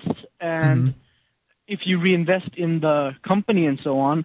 But then socialized healthcare and so on, well, in Sweden that hasn't been such a success. Not because it's bad healthcare or anything. I think it's normal healthcare. It's not good. It's not bad. I do not know how much we spend on the healthcare, but what we have seen is that they build hospitals in the wrong places because they can't know where to build hospitals. Well, there are a lot of other problems, too, as we went over last night. I mean, if you're considering socialist healthcare as normal, then I guess it's normal because that is essentially what's normal around the world is socialist healthcare, and there are a lot of problems with that system. Yes, somebody does get the occasional decent care from time to time, but when people are forced to wait for months before they can even get an appointment to be seen about a problem that they have, and then they have to wait for months more in order to actually have the surgery that they need, you get people dying when people are told they can't have surgeries because they're too old, or whatever the excuse is, because the government for whatever reason just has decided to essentially engage in triage where they didn't necessarily need to keep their budgets down. I mean, just the whole situation is an absolute mess. But Mark, you have some numbers about Sweden, and you mentioned that you didn't think the tax burden was that high, Arvin? Well, for corporations. For if you have a company, then the tax burden would be not really, really high. But if you're as an individual working for a company, you would have a really high tax rate. You would have more than 50% of your income would be taken away from you from the federal government, but also local government and the communes and so on. So yeah, that it's a high tax burden for the individual, but for companies it's okay. As George Reisman pointed out, that's the reason why Sweden's still floating. Without low corporate taxes, Sweden wouldn't be floating anymore. We would have gone bankrupt a long time ago. While we have Arvin on the phone, Mark, do you want to go ahead and give those numbers that you've got? Well, I've got a little short article here. There's some lively discussion on the comments section of this recent post. By the way, this is from mgperry.blogspot.com, and he's got all kinds of maps, and looks like he's some guy who knows what he's talking about. The one issue about the unemployment rates in Sweden versus the USA, which are displayed in the graph above, is that over the past 15 years, the average jobless rate in Sweden was 7.3, more than 2 percentage points higher than the U.S. of 5.2. I think it would be safe to assume that if Sweden was the United States, it would have the highest unemployment rate in the country since 1993, higher even than Mississippi, Michigan, or Alaska. As a matter of fact, when you start going down here, you realize that, and people are told, we're in the United States, we're told that everyone in Sweden drives a Saab or a Volvo, and things are just fabulous. And not so much. Apparently, the median household income in Sweden would put them lower than the lowest state, which is Mississippi. Median household income meaning 50% of the households are above that level. Correct. 50% are below it. So you said it was Mississippi they're lower than, or was it West Virginia? Okay. Mississippi. Mississippi is the poorest. Is that the poorest state in America? That's right. So you're saying that Sweden, their household income, median household income, is lower than the poorest state in America. Yes, and I would caution any Swedes from thinking that America is this capitalist playground where you would be able to make all kinds of money, because now our taxes are, pretty much as high as theirs are, and it won't be much longer before we're going to be languishing. We're going to be languishing in a socialist mire just like they are. Arvin, any thoughts on that? Actually, I think that even though we have higher taxes, we are freer in other ways. Like we have I was going to say we have the right to protest, but then I thought that okay, we have to have license to do that and so on. But and now they're spying on us. It seems like our rights are being taken away. Oh, we don't have many rights left then. That much is true. Yeah, it's here true. Or there. It's true in the United States, and comparing Sweden to the United States is like look at my shanker. My shanker's better than your shanker. I mean, it's really not a good thing. Neither one of them. Thanks, Arvin, for the call. Good hearing from you. 800-259-9231. That's the SACL CAI toll-free line. Let's talk to Alex in New Jersey on the AMP line. Hello, Alex. Hey, guys. Hey, what's on your mind tonight? Ian, what do you think is a valid contract, a valid example of a contract? You can contract in a free market to do anything, correct? I think that in order to have a contract, you have to have a meeting of the minds. You have to have two people that have come together, and there have been terms presented, and they've been understood by both sides, and they have to consent to that agreement. I mean, there's usually also involved in a contract some sort of consideration, meaning payment for services rendered or products. So usually, that's usually part of the meeting of the minds, is that, well, I'll do this and you'll pay me this, or I'll provide you with this and you'll pay me, that sort of thing. So I think that pretty much, I think that describes it. I don't know. It's possible I left something out, but Mark, do you feel like I smell a trap? I'm just waiting for him to spring it. Okay. Do you think that when you have a supermarket, for example, when you have rules, no shirt, no shoes, no service, do you think that's a contract to a degree? I think it's an agreement. I don't think it's a contract. I think when you're talking about contracts, you're talking about something that's very explicit, and both parties come to an understanding, and there's usually a signature on a line somewhere, and again, some consideration. It's sort of rules for entering, and I think, and usually those rules are well placed and understood and you agree and clear. By entering. Whereas when if you're going off on the tangent that the simple fact of living here obligates you to wearing shoes and shirts. I don't think that's where he's going. To obeying the laws. I'm going towards end-user license agreements. I think that people should have the freedom to make whatever kind of contracts that they want, but and I think that includes end-user license agreements. But I know, Ian, you don't feel the same way about that. Have you actually ever read one of those things? Yes. I have no friends and no life. And what did you learn? What does it say in a typical end-user license agreement? No pirating the software. It can only be used for a specific purpose. Don't they also say that you don't actually own the software? Don't they normally say that you're essentially leasing the software from them or something like that?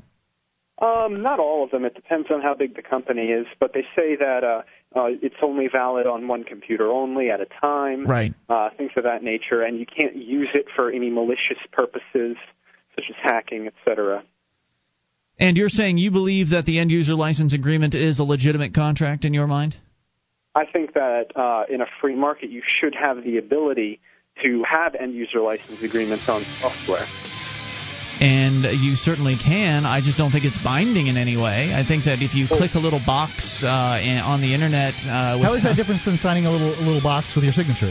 Well, then there's another party that you're signing with in that particular case. There's no... But many times do I sign agreements where the other party didn't sign anything. It's not a legitimate agreement, in my opinion. You're probably dealing with a corporate entity in that case. Hang on. We'll come back with more of this. It's your calls as well. It's Free Talk Live.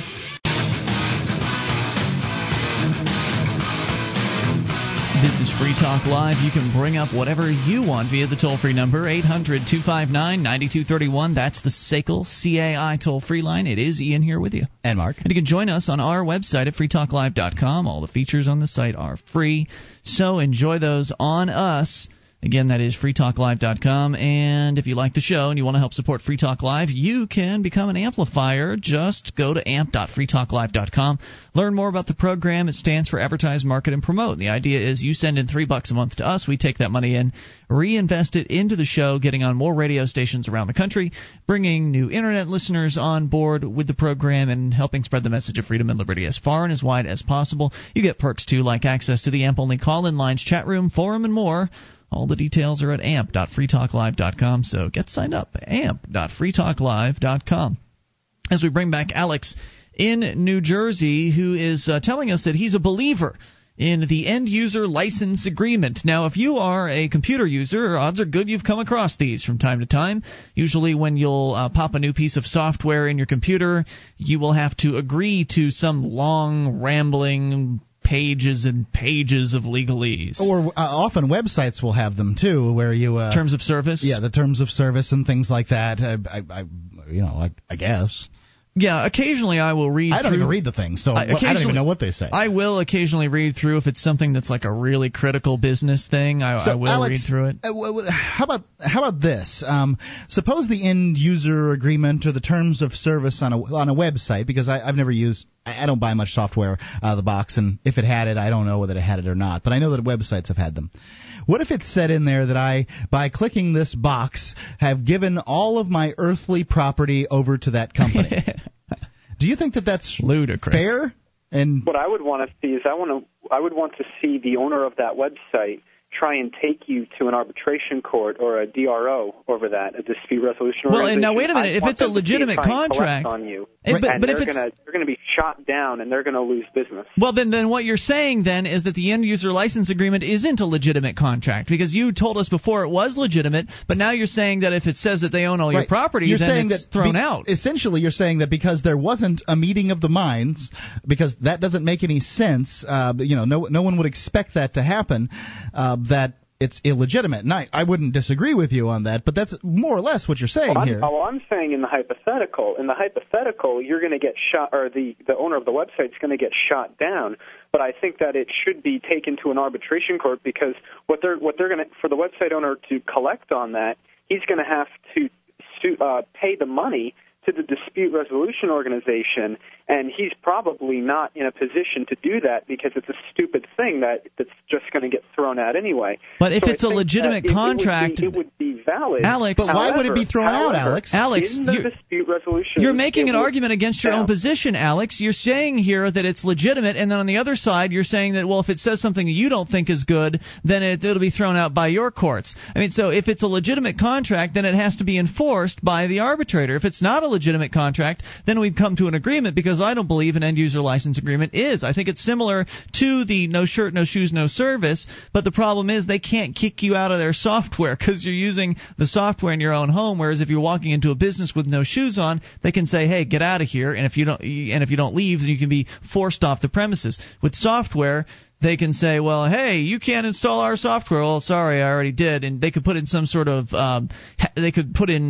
provisions in the software to limit your installations or somehow try to control you, but then the crackers could just crack that right out of there. And they will.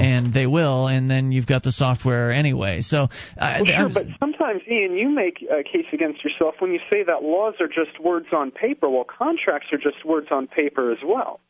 That's true. They are just words on paper, but they're backed up by people with intentions, and they're backed up by a society that honors those words on paper as, sort of sacred and very important. And so when two people come together and they come to an agreement, I'm sorry, what? Strong intentions. What'd you say? The law is backed up by some people with pretty strong intentions. But it's not two-way. The difference there is law is one way, where they're saying you must do this or else. With a contract, you have two people who've come to a meeting of the minds, who've sat down and they've they've hammered out the details, and they've come to the agreement to say, I will do this if you will do this. That's not the case with law, and it's not the case with the end-user license agreement.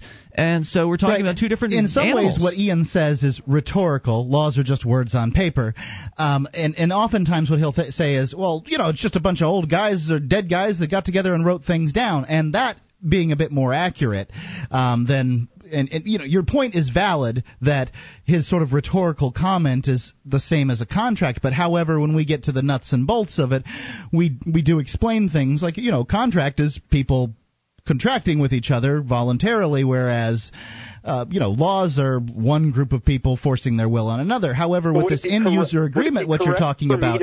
Wait. But with the end-user agreement situation, what you're talking about here is you say that end-user agreements are valid, and then you say when they become ludicrous, however, they're not valid. So would it be correct for me to say that only... supposed contracts where two people don't sign are only valid if it's on private property that you have the ability to remove someone from? However, if it is off someone's private property, such as with software or any other product you buy, then it has to have a meeting of the minds. Would you agree with that? Can you run that by me one more time? Okay. So in order for a contract to be valid without two signatures and without two meetings of the minds... I don't think without... Well, hold on. Before you go on, hang on a second. Before you go on, without a meeting of the minds, you don't have a contract. So you're using the wrong terminology. In my opinion, in order to have a contract, you have to have a meeting of the minds and rules and considerations. Without that, you've got rules by a private property owner, or without that, you have an agreement, but you don't have a contract. No shirt, no shoes. That's not a contract. That's an agreement. Rules. That's a rule on a private property, and you agree to those. When you first said it, rules. Okay. So does that answer your question? Thank you, guys. Thank you. No, yeah, it's good, and I'm open-minded about it. I just wanted to hear what you guys thought. It's good, because we're not. All right, so I will change my view to say that you would have to have a meeting of the minds, and your signature would have to be written down. So there you go. Makes sense. If it's a contract. Thank you, sir, for the call. 800-259-9231. That is the SACL CAI toll-free line. So the no shirt, no shoes is an agreement. You're walking into that business. You're agreeing to their rules. If you decide to break their rules, they're going to kick you out because it is private property. You're agreeing to their rules in the sense that the rules are posted. I think that there's also other things that you can do in a grocery store that aren't posted, Absolutely. that are legal, that... The rules come from those who are in charge of that private property. So if you walk into the grocery store and decide to take a crap in the middle of one of the aisles, they're going to ask you to leave. And if the manager or an employee or whatever says for you to leave, they're in charge of the property at that particular time. So there's a new rule that you've been made aware of. Taking a crap is sort of a situation where you're talking about indecency. There's already a law, so someone could say that they're relying on the set of posted rules Mark. that are the law. I was coming up with something, yelling at the top of your lungs. Whatever. I'm going to come up with something here. I was in a bar one time smoking a cigar because I couldn't smoke it at home, and so I wanted to go someplace to smoke a cigar. Now I had smoked cigars in this bar on multiple occasions. However, in this one occasion, the bouncer, apparently some hot girl or something, came up to the bouncer and said, "I don't like the cigar smoke." So he said, "You can smoke your cigar outside. You can't smoke it in here." Now, it was an arbitrary rule. However, it is one that he just came up with on the spot. It wasn't posted. This was a smoking bar where people were smoking cigarettes. That's his prerogative. It was his prerogative in that particular instance. I complained to the manager. Your prerogative as a customer. Later, it didn't do any good because the bar apparently was in the midst of being sold, so nobody really considered themselves the owner. The owner was selling, and someone was buying, and that's the way it went. The bouncer's in control at that point. He was, and that's how it went. So when you're going into a private business and you're on private property, you're following the private property owner's rules, and if you don't want to, then you're going to have to leave. When it comes to the end-user license agreement, they would like for you to agree to whatever the hell those terms are, and you're certainly welcome to follow them and abide by them, but I don't believe they're binding in any way, shape, or form. I mean, if you have Well, I'm kind of thinking of brand loyalty here. I would think that to some extent, if you were able to create a level of brand loyalty in your customers, like for instance, you're a Google guy, right? You're probably more likely to follow Google's terms of service than you would be some off-brand website out there that puts some ridiculous crap on in their terms of service, because you like the brand more. Does that maybe make any it's kind of possible? Sense? Yeah, that's a possibility. So it's sort of in the sense that you're convincing convincing your customer base to follow your rules. I'd like to look briefly at some of the more absurdities of the end-user license agreement. Some software has a wrapper on the physical packaging that says, if you open this wrapper, you agree to our end-user license agreement. So what if you sell the software later on down the line? The person that's buying it secondhand hasn't agreed to that. What about emails, when you get those emails from somebody that says that this email is the property of such and such so-and-so? Garbage. So, if you're telling me that I'm replying and back and forth with this organization, that they own my email because Nonsense. I've replied? Absolutely not. Yeah. I mean, how come I can't put a little contract on the bottom line that says all your emails are mine? But it's not a contract, right, and that's the deal. All right, more on the way. Hour 3 coming up. You take control. It's Free Talk Live. Our archives, website, and podcast will continue to stay free, but if you think other people deserve to hear this show, consider becoming a Free Talk Live amplifier for just $3 a month at amp.freetalklive.com. Help free some minds. Visit amp.freetalklive.com.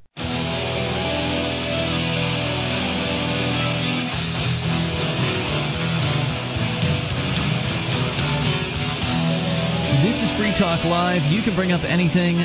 The toll-free number for you is 800-259-9231. That is the SACL CAI toll-free line. As we launch here into the third hour of the program, it's Ian here with you. And Mark. And you can join us on our website at freetalklive.com. All the features on the site we give away, so enjoy those on us. Again, freetalklive.com. We start things out this hour by going to your phone calls. Discord is on the line in New York. Discord, you're on Free Talk Live. Hey, I actually wanted to bring up a little post. You know about the post because you actually responded to it.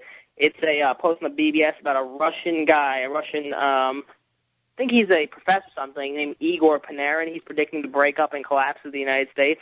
Yes, Wayne had the story on Wednesday night. We managed to mention it briefly at the end of the show, but we didn't have time to get into the details. Did you want to tell us a little more? Oh, we didn't? Okay. Well, basically, the things the guy is pointing to is the foreign debt, the amount of stuff for borrowing, and if the dollar isn't securitized, isn't really backed up by anything, it's fiat.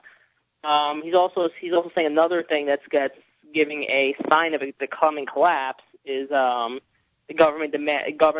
various state governors demanding things of the feds. Demanding money, not just things. They're demanding bailouts, essentially. Yeah. So are the companies, though. Like you got the automakers that want the trial open up to get some free cash. Mm-hmm. I don't know that demanding's the right word, but certainly requesting. Lobbying, pulling some backroom deals, that sort of thing. But the one thing I found really interesting, he says the one thing that's holding it together is this whole belief that Barack Obama is going to pull off some type of a miracle. And I disagree. I don't think that guy's really going to do much of anything valuable to save the economy.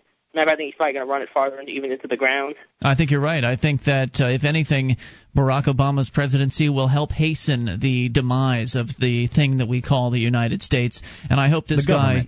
Yeah, the United States government. If the government's gone, then the United States is gone too. Then it's just the states. Yeah, but when you say that the United States is gone, it sounds like there's a big gaping hole in America. I didn't mean that. I know you don't. The concept is gone. That's all. But people would think. Some people might think that. And there's still America, if you want to call the continent America. I don't hate eagles. I don't hate flags. I don't hate apple pie, and I don't hate mom. I do, however, believe that the 535 drunken sailors calling themselves the Congress of the United States are spending like money might just disappear tomorrow. Like this is it. Any other thoughts, Discord? Well, yeah, I don't think the United States will disappear. I mean, the government will disappear, but I think the nation, as like the actual definition of nation, group of people commonly recognizing each other based on certain values, whatever they are, I think that'll go on. But, I don't know. I think nation is something that's typically tied to a governmental factor, so I don't know about that. I mean, if the U.S. government disbands, then all kinds of different things could occur. I mean, you could have You could have an alliance, the Western Alliance. You could have one state going off on its own. Right. If the United States disappeared, I think what you would have is something like look at the red state blue state map. Mm-hmm. I think you would definitely see states like Washington, Oregon, and California binding themselves together in some way. States up in the New England area, probably hopefully sans New Hampshire, binding themselves together in some way. Well, what I'd like to see happen is some of those free stater representatives begin introducing secession bills like next year. That would be great. Yeah. Well, this guy's honestly predicting he's going to break up into 6 parts. He seems to be talking about it being based on ethnically based lines, like basically kind of like ethnic warfare. Once the government's gone, the different ethnic groups are going to want to go. Where are the ethnic divisions geographically in the United States? I need to know this. I actually don't have the article in front of me, but there's actually I think there might be some credibility. I think just recently this one group of natives, I guess that's the best way to refer to it. So they were pulling apart, making their own nation. The Lakota. Yeah. Okay. There we go. That's them. They were doing that, and a lot of there are some ethnic separatist movements. There's like the Aztlan people. They supposedly have some kind of plot where they're going to open the border and bring a bunch of... Lakota and both Aztlan more so and Lakota less so are really just a very small group of individuals in they're claiming some kind of geographic area and claiming it as their own. I don't know that this professor in the the former Soviet Union really knows what the divisions are there. There's a lot of people with a lot of guns that are not interested in the area that Aztlan might claim, that are not interested in the least bit in any kind of Aztlan. Yeah, but either way, I think this might be the reason I was really bringing this up is I think this really could be the New Hampshire chance of secession, and a lot of other groups that want secession too could be there. Absolutely, I say secession by 2012, and I thank you for the call tonight. 800-259-9231. You laugh, Mark, but how long did it take the Soviet Union to split up? Things went very, very quickly. You just don't know. Whenever I mention secession to people outside of our little group, they're like, never happen. It'll never happen. It'll never happen. And then they'll talk about how it is that the representatives are not representing them, and how they're not doing the things that they want them to do, and how poor government services people and it's all right. They'll fix it in 2 years. And how much the Democrats or the Republicans, depending on who it is that they're saying, are just bad people, and the divisions and strife that are going on in the United States, and how it's a nation of two types or two different ideas, philosophies, or whatever. Well, isn't that the kind of talk that secessionists would make? We just have to make them, see the light on this one, or hopefully help them see the light. I don't mean make them, but over time, I think we'll be able to, as things become more dire, secession will become a more tasty response, another alternative option that people maybe hadn't considered too hard before. And especially if, again, from what I understand, there are 4 or 5 different free staters now that have seats in the House of Representatives. That means they can start introducing legislation, and I know that they probably, they're probably political guys, so they probably don't want to do something like this. But eventually, one of them probably should consider introducing some secession legislation, just to see what happens, just to start some conversations. Probably won't work, but at least it'll get a conversation started. We'll get some news coverage about it, and people will start talking about it. That's what we want. We want people to talk about the idea. Well, because if people aren't talking, then nothing's going to happen. I agree that that likely would be a place to start. I can understand why some freshman legislators wouldn't want to get in and introduce secession legislation. I can see the fear there. So we'll see how it goes. Toll free 800-259-9231 to California, and we talked to Brian. Hello, Brian. You're on Free Talk Live. Hello, Mark and Ian. Thanks for having me on your show. Good to have you here. What's on your mind? Fellow Free State Project member. Excellent. I was listening. I didn't catch when you guys were talking about the health care in Sweden and that, but I did hear the last caller that called in who was from Sweden. And I wanted to make some points, and hopefully I'm not making the same points you guys already talked about or anything like that. But I really don't I hate it when people compare stuff like that, our health care compared to some other countries' health care, for 2 reasons. One, it would be one thing if it was apple and oranges, meaning if we were a complete laissez-faire society, and they are socialist. If we could compare it that way, it would be a good comparison to see which method is better. But right now, we have much of a socialism aspect in our healthcare as well, right? And growing stronger. Many of the people, nothing to compare to. Well, that is if you're comparing a capitalist system versus a socialist one. However, what many people are comparing is their system versus our system. Which one's better? We need a better one than we have. Ours stinks. How's theirs doing? Well, let's do theirs. That kind of thing. So they're not really comparing it as socialist. They're not saying this is capitalist and this is socialist. They're just saying this one sucks and that one's better. Let's do that one. Yeah, the grass is always greener on the other side argument. But it amazes me how people are so quickly to use an argument to say why we need government. And it's hard to find people who are quick to make arguments on why we don't need government. And everybody always does that. Well, you look over there, look at their health care in Europe. They're so much better, and they have socialized health care. And it's like this argument that says, see, we need government. We need government. That's what's going to fix this. And that's what bothers me about comparing the two. In a lot of ways, the European systems are buoyed by the United States system because a lot of the big pharma comes out of the United States. We pay higher rates in order that true. They Canada can has price essentially subsidize these socialist systems. What would happen if you took the people that were subsidizing the system and made it all socialist? I think it could. Party's over. Yeah, it could bring things tumbling down. Yeah, I guess ways. Your frustration is one of the many reasons you've joined the Free State Project, huh, Brian? That is correct, and I can't wait to get to New Hampshire and join you guys. Look forward to seeing you here. I thank you for the call tonight. 800-259-9231. That's the SACL CAI toll-free line. You can bring up whatever's on your mind. This is Free Talk Live. 1-800-259-9231.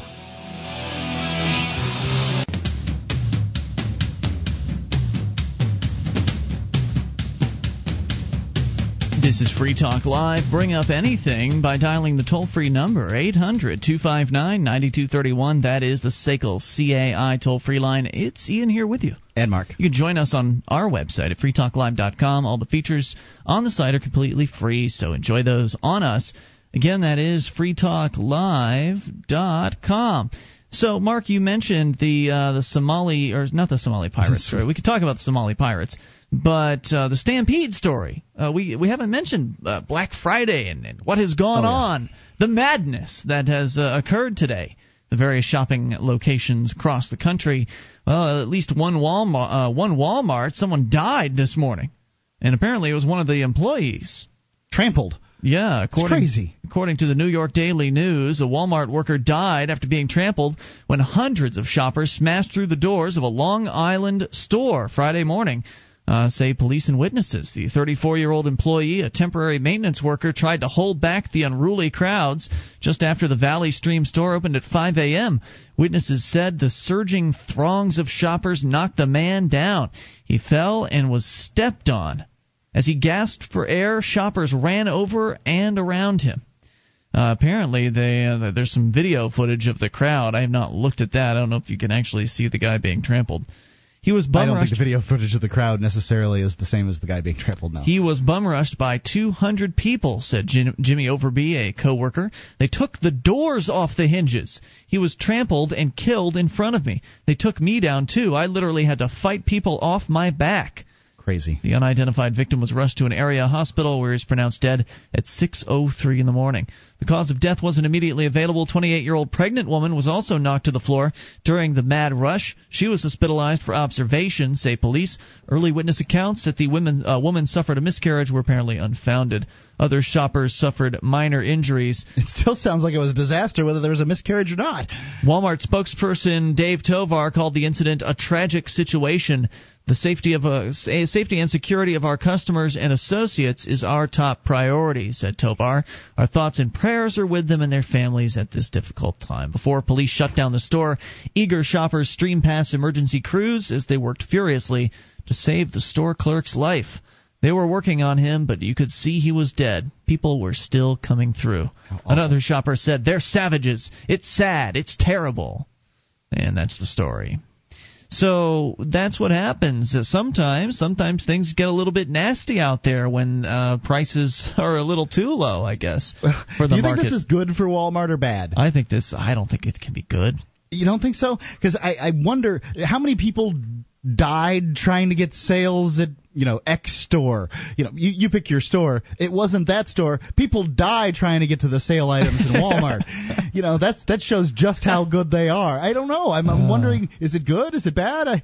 It makes me want to know what the heck they were running for. It's usually like a TV or something like that. What was the loss leader here that caused all these people to rip the doors off of this Walmart and come in and trample an employee on their way in to get it? If I had the shopping circular in front of me, we could speculate at what it might be. But yeah, you would assume that it was the same one, and I think that they likely can't do that. They probably can't get enough of one particular thing to do every Walmart store in the country. I don't know how many loss leaders there might be in different stores, but.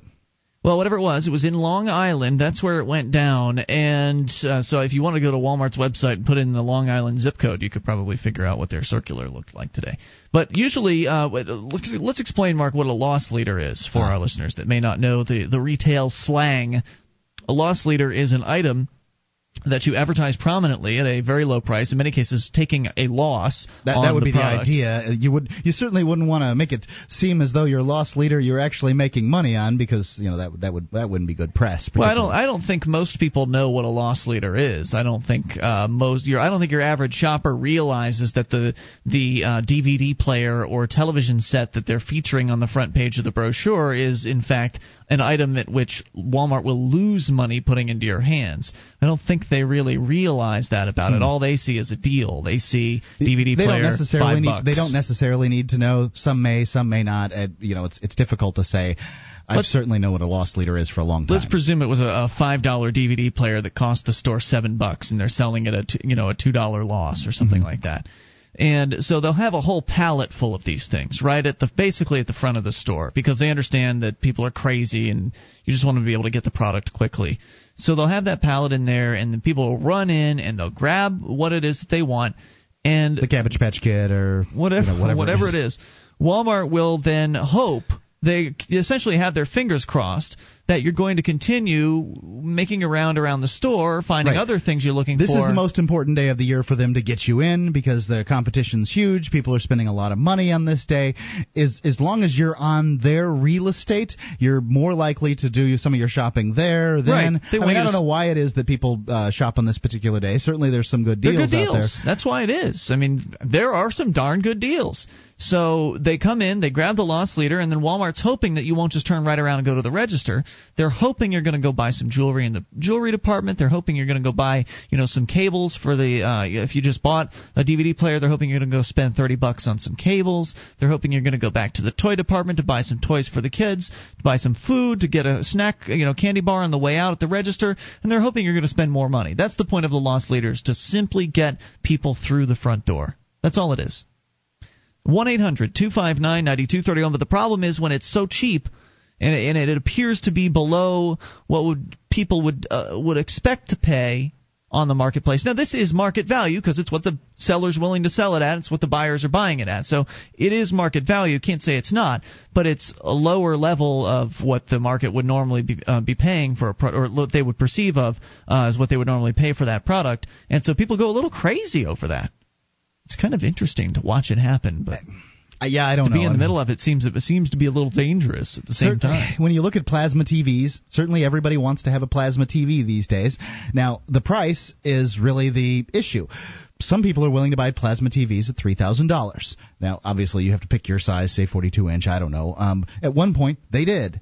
Now, what's that, $1,000 for one of these things on They're average? Cheaper, yeah. On average, depends on the size. And there's different levels of clarity too. There's a special level of clarity, and then there's a less. There's special. Resolution. There's 720 and 1080 lines of resolution. Those are the ones that I'm familiar with. Right. And the terminology, I don't know. I don't pay much attention because I'm not going to buy one. Yeah. But if they had one for $100, I'd be there. For 42-inch LCD, you and everyone else in town. I'm convinced. Yeah. At this point, I'm convinced. But, that's really how it works in the marketplace. Every penny or every dollar that it goes up or down, there's more or fewer or more people that are willing to purchase it at that price. Perhaps you have a story. Maybe you were out and about today ignoring our advice to buy all your holiday gifts at Amazon.freetalklive.com and instead hitting the stores, going around doing the Black Friday thing, getting up early in the morning, 5 a.m., standing out in the cold. If you live up north, if you're in Florida, it's not so bad. But if you're living up north, standing out in the cold, waiting for the doors to be flung open and waiting for the rush to begin. Were you a part of that today from both the consumer side and the retail side? Do you have any stories you want to share? Not necessarily anything as dramatic as someone dying in the aisles, but sometimes there are fights between customers, people are ornery, maybe something unusual happened at the customer service desk. Whatever it is you want to share with us, if you're out there, retail workers or consumers, 800-259-9231. That is the SACL CAI toll-free line. It's 800-259-9231. You can take control of the airwaves. This is Free Talk Live. With your help, we can spread the message of liberty around the world. Consider becoming a Free Talk Live amplifier for just $3 a month now at amp.freetalklive.com. If you can't afford it, keep enjoying us for free. If you can spare the $3, visit amp.freetalklive.com. This is Free Talk Live. You can bring up anything. Just dial the toll-free number, 800-259-9231. That's the SACL CAI toll-free line. It is Ian here with you. And Mark. And you can join us on our website at freetalklive.com. All the features on the site are totally free, so enjoy those on us. Again, freetalklive.com. The features include the live streams, broadband version, dial-up version, a webcam. We've got it all, and it's all free over at freetalklive.com. So enjoy all those features on us. And join us coming up in March. The 5th through the 8th, so it's the first weekend in March, is going to be happening in Nashua, New Hampshire. What is it, you ask? It is the New Hampshire Liberty Forum, 3rd annual 2009 New Hampshire Liberty Forum. Going to be all kinds of liberty-oriented people gathered together in the same hotel for this amazing convention. There are liberty-oriented luminaries like Glenn Jacobs from the WWE. You might know him as Kane. Dr. Mary Ruwart, the author of Healing Our World. David Nolan, the founder of the Libertarian Party. Richard Heller from the Heller versus D.C. gun decision. And many more. Please go to freestateproject.org/Liberty Forum. Get the full list of speakers. Keep an eye on that website, because soon the schedule will be announced as after they flesh out the list of speakers as far as who's going to be attending. They still have another keynote to announce, as well as probably a handful of other speakers that will be there. There are going to be panel discussions on liberty, panel discussions on activism. You're going to have the opportunity to socialize with hundreds of people that believe as you do. For the most part, they believe in freedom, and they believe that the maximum role for government in people's lives is the protection of life, liberty, and property. And you're going to find a lot of different like-minded folks to talk to and to socialize with and to network and to party with after hours. It's really just a great time, and we recommend you be there because we're going to be there. We'll be broadcasting live the entire time. So we'll see you there at freestateproject.org/Liberty Forum. You want to save 10% on the already low early bird discount? Use our discount code 2009FTL to save yourself 10%. That's 2009FTL. As we continue with your phone calls, we go to the amp line, unscreened call. Who's this? This is Dale. Dale, calling from New Hampshire. What's on your mind? Hi, guys. Actually, this is probably a little out of the blue. Change the subject, but I was checking out Facebook, and there's this promotional event that Starbucks is going to be doing where they donate 5 cents if you buy certain special holiday drinks to the Global Fund for AIDS, I think. Uh-huh. Okay. And it just seems kind of comical to me. So, and I'm basically writing up something about it, and I'm going to be starting my own event on Facebook for people to skip Starbucks for one day. These drinks are like $4 a piece, something like that, and then 5 cents of that goes to the Global AIDS Fund. So are you saying it's comical because they're only giving 5 cents? Is that the comical aspect? Well, it's comical, I think, because I suspect that I think I just sort of the insincerity of it just kind of it just kind of cracks me up. I mean, I'm the last person to complain that a company is making money off of making something that people like. That's great. But it's just sort of like they're trying to seem charitable and altruistic, and I just don't buy it. I suspect they're going to spend more money advertising this and promoting it than they actually end up donating from that 5 cents a drink. That's an interesting perspective. And my understanding is from his nephew that worked at Starbucks that it's the Frappuccino things, some of their more high-end drinks that they make the most money on, that their largest margin is on. So the 5 cents is, it's really pittance if they can sell another one of these that day, if they can double their sales of these things or whatever. It's brilliant marketing. I want to give them kudos for like really, really brilliant marketing.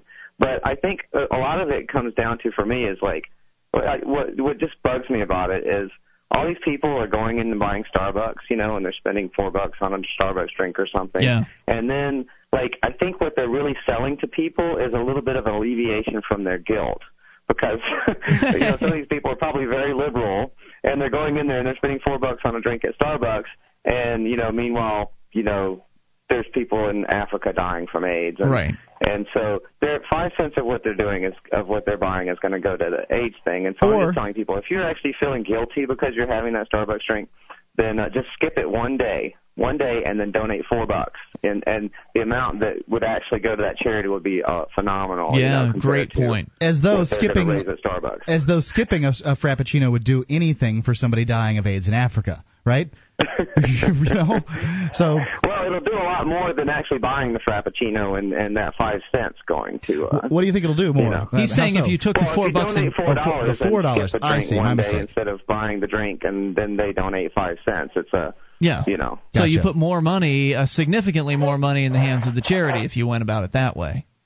Right. And it wouldn't do really significant. I mean, if you're a Starbucks addict and you're drinking Starbucks every single day, as many of their clients do, skipping one day isn't going to impact their bottom line too heavily, and it will do a hell of a lot more for the charity. This is not a boycott of Starbucks. I don't give a shit. I don't. Can't let you get away with that. Thanks, though. 800-259-9231. You think he got through the whole word? I don't know. We can't be tolerant of it. It's all right. He got his point out. Yeah, I mean, it was a fine point. I was a little lost in the beginning, but then it started to make real sense, and I think it's an absolutely brilliant point, actually. Those people are $4 for a cup of coffee. The people that spend every single work day at Starbucks are spending a significant. I mean, we're talking about $1,000 a year at least on coffee. Well, it's more than coffee. There, dessert it's a drinks. Feeling. It's not just coffee. Well, it's a lifestyle. I used to go and get coffee at Starbucks. Just straight coffee. Well, coffee, and then I put sugar and cream and stuff in it because their coffee is so strong. Their brewing process is so strong that even I wanted sugar and cream. But most people go there. They get some kind of fancy dessert drink. Yeah. That's what Julia always gets. She gets the latte, the peppermint mocha latte. And she's totally addicted. So it's a good business. It is if you can get people to continue coming back. But right now, Starbucks has been taking it in the. That's true. They closed taking it in the wallet. They closed 600 stores. Something like that. It's been hard to sell $4 cups of coffee in this down economy. I guess, though. I think from what I heard, they kind of overexpanded.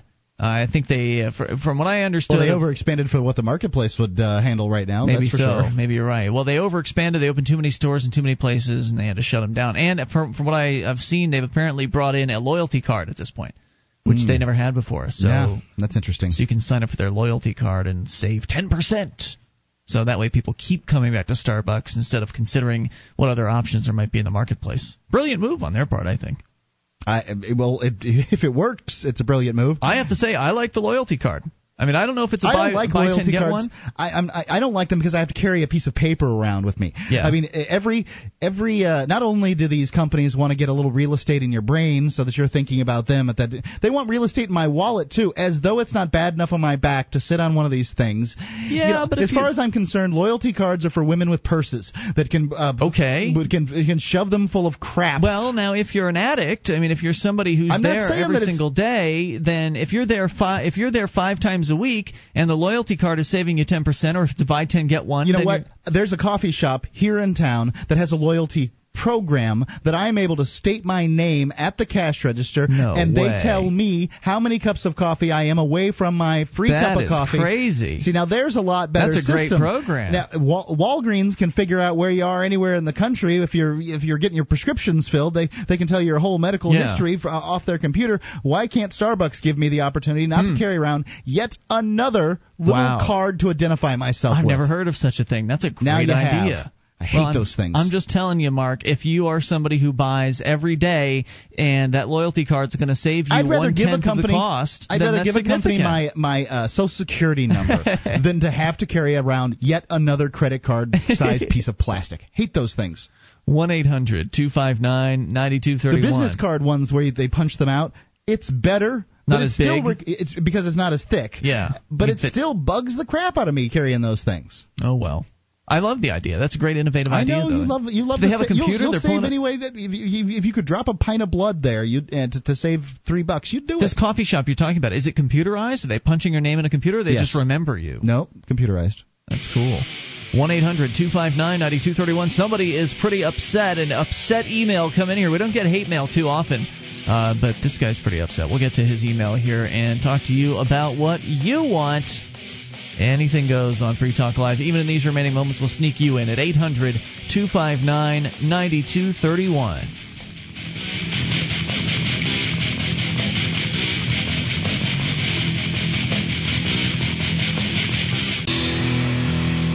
This is Free Talk Live. Only moments remain, but just enough time for your call if you make it now at 1-800-259-9231. That is the SACL CAI toll-free line.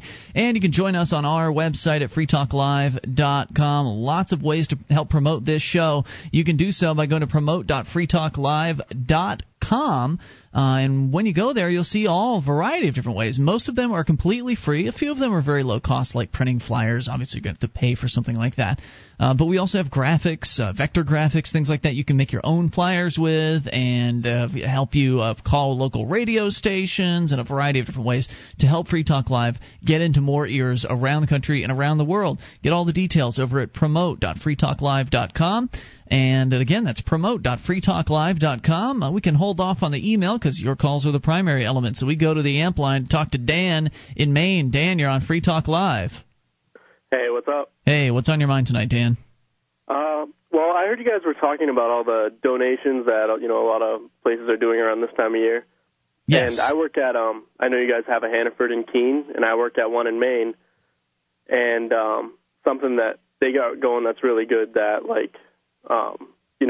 lot of people say, like, what do we do without the state, providing this welfare for people? Well, for an instance of one private charity, like, when stuff's about, just like Panera Bread, when stuff's about to go bad, we donate all of it, essentially. Great. To a lot of, private groups.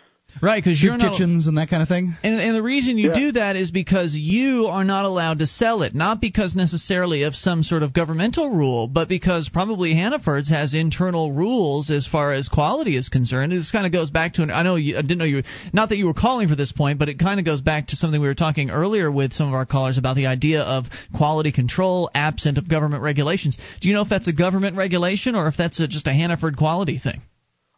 I believe it's a quality thing because, I think most of our expiration dates are set a little bit before they actually expire, and we want to just get rid of them, but we don't want to throw them out, so we donate them to a food pantry or something like that.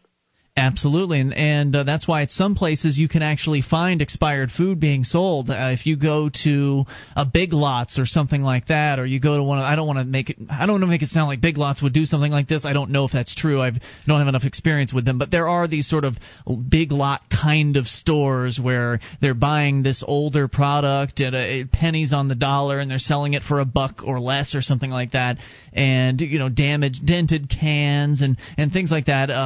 Regional foods that are sold out of their region, various different things, but a lot of times you will find expired foods being sold at these businesses, and it's clear that there's no law against it. It's just that that's their business model, is to sell that old expired stuff, and in this case you're saying they give it to charity, and I think that's great that people that are having a tough time eating are helped out by the fact that this is such a wealthy economy. We're so wealthy in America that there's just so much food that just gets thrown out out, much of it is edible still, and it's passed on to the people that can use that sort of thing. I think that's great. Oh, yeah, and on top of that, like lately around this time of year, November, December, we have this, I don't know if you've been in one lately, they have a Fund a Feast box, which is $10 worth of, like, you know, your base nutritional needs. What do they call it? When you buy it, what's it called? When you buy it, it gets donated to, that stuff gets donated to a local food pantry. And what's the box? You said it's a something box. What is it? It's called a Fund a Feast box. It's $10. Fund a Feast? Oh, Fund a Feast. Gotcha. Yeah. As a matter of fact, I did see that, and I also saw something that it just looked like you could buy food and put it in for donation purposes to the local food pantry, that kind of thing. Yeah. Yeah, I have to say I shop at your competitor, Price Chopper, but I do I do like the fact that I think that it's okay that businesses give to charity. In a lot of cases, they don't pimp it like Starbucks is doing. Sometimes they'll highlight it, but in many cases, it's just something that they do behind the scenes. For instance, getting rid of the food with the expiration date is a behind the scene kind of thing. Yeah, absolutely. You know, and one of the ideas is many people shop like you, and they pick a store. This is where I go. This is I've got the loyalty card, the whole thing. My wife's not like that. She's looking at all the circulars and comparing. She looks. She decides what it is that she's going to get. She's got that kind of time on her hands. She's got the time. Yeah, that's true. And so she's gonna look, and she finds some huge disparities in some particular things. So she'll hit 2 supermarkets in a given week. What Hannaford's is hoping to do with some of their largesse for giving away and advertising it and that kind of thing is they're hoping to snag her to being more loyal to their store, and I think it's a great thing. Absolutely. Yeah. Anything else you wanted to share? Yeah. Onto that, people saying that what do we do with people that need food and that are on the welfare state? Well, being like a supervisor / cashier there, I've been taught throughout my schooling that people abusing welfare is kind of like it doesn't happen as much as people think it does. But it happens ridiculously a lot. Right. Well, there's all kinds of abuse of welfare that people aren't looking at. Yes, there are some people that, there's some guy out there claiming to be a woman with 5 kids getting welfare. Chances are good he's going to get caught in the short term, or somebody claiming to be hurt who's not, or someone claiming to have more children than they do or not, and all kinds of different real welfare scammers. But there's also these people that haven't been incentivized to sort of go out and live life as we would want them to in a productive manner, that will, they'll be generations on welfare as they're called. And those people they're not scammers, but they just haven't been incentivized. They've been de-incentivized to work. And I had a friend who I was in prison with, and I think his name was Reggie. And I happened to see him out at a movie theater one day, several years after we had gotten out of prison. And I asked him, "So what are you doing for work?" And he said, "I don't work." And he said it in a fashion like I must be out of my mind working for to have suckers. said that. And so it creates this culture of, are you kidding me? Get a job? Man, get out of here. Yeah, why should I collect a check for doing nothing? Yeah, just to share a couple of the absurdities that I've seen on a daily basis. Lobster's a big thing in Maine. You can actually buy raw lobster on your food stamps. Ah, nice. And I've seen people go through with $70 of raw lobster and buy it on food stamps. Sweet. Gonna have a lobster party on the food stamps. Yeah, it's just outrageous. And then say something is like 2 of the exact same products. One's got a different brand, and it's like double the price. Like, we have the regular bottled water and organic bottled water, and they buy the organic bottled water on the food stamps, which is like double the price. I don't understand why they would do that. You would think they would get more, wouldn't you, if you didn't buy it? Yeah, you would think that they would, still be incentivized to get the stuff that would go farther. But you never know. I mean, these when the government gets involved in the marketplace, you have all these weird aberrations. Yeah. And obviously there are people out there buying organic water with cash, so that's an aberration too. At the same time, but also they can. It used to be food stamps were they look like little traveler's checks or something like that. Yeah. You could sell them. I think now they put them on debit EBT cards, and so they're much more difficult to transfer. Is that so? Yeah, They put them on EBT cards, which is also like a debit card. You can have your bank account somehow linked to it, which is kind of crazy because you see people buying cigarettes and beer on the same thing as lobster with their food stamps. Oh, so their bank account's getting debited for the cigarettes and beer, but they yeah, like a cash balance and a food balance. Well, that's got to make people pretty mad, you know. I mean, like if I was sitting back there and somehow I, behind in the line, and somehow I noticed that they had, one of these free government welfare cards, these EBT cards, and I saw them buying cigarettes and beer, and was uninformed of what you just said, I would be steaming. Hey, Dan, I appreciate your story, and I thank you for the call tonight, and hope you get out of Maine someday. Oh, I'm planning to move to Keene, actually, because there's a Hannaford there. So. Well, fantastic. Definitely appreciate that, and look forward to seeing you in New Hampshire. Thank you for the call. 800-259-9231. Let's talk to... would you be less steamed if a person was getting lobster or if they were getting beer with their government money? I wish they weren't taking the government money in the first place. Understood. I have no preference. Eating lavishly or drinking alcohol, I don't know. I have no preference. Cigarettes, I would like less than either of those. Let's go to Eric in New Jersey. You are on Free Talk Live. Hello, Eric. Hey, how's it going, What's on your mind tonight? I called to encourage another caller that I heard. I believe it was last night. I was listening to the podcast. And basically he called about the post office sending back packages, and I just wonder where they get the right to do something like that. Like, I paid for shipping from a package overseas, and a lot of times, they won't leave that tag, or they actually have changed the rules on the tags on me before. Mm-hmm. They had a little check mark that said, if you authorize this delivery, sign here and check this box and leave this in your mailbox. Yeah. And I did that twice in a row. And just came back, and there was more mail piled on the top. So I was like, what the heck? How is he missing this thing? It's the only thing in the mailbox. They get away with it because they've got a first-class monopoly. Nobody can compete with them in the realm of first class, and that's just the end of the story. If you want more, call us tomorrow. We'll talk to you then at freetalklive.com in the meantime. DVD, books, music, instruments, periodicals, computers, software, electronic, photo, cell phone, office product, home and garden, bed and bath, furniture, kitchen, pet supply, automotive, hardware, apparel, shoes, jewelry, grocery, healthcare, sports and outdoors, toys, games, used, and more. It's a department store at your fingertips. Amazon.freetalklive.com. Get all your shopping done, a great deal, delivery to your door, and a percentage of your purchase will go to Free Talk Live when you enter Amazon through Amazon.freetalklive.com.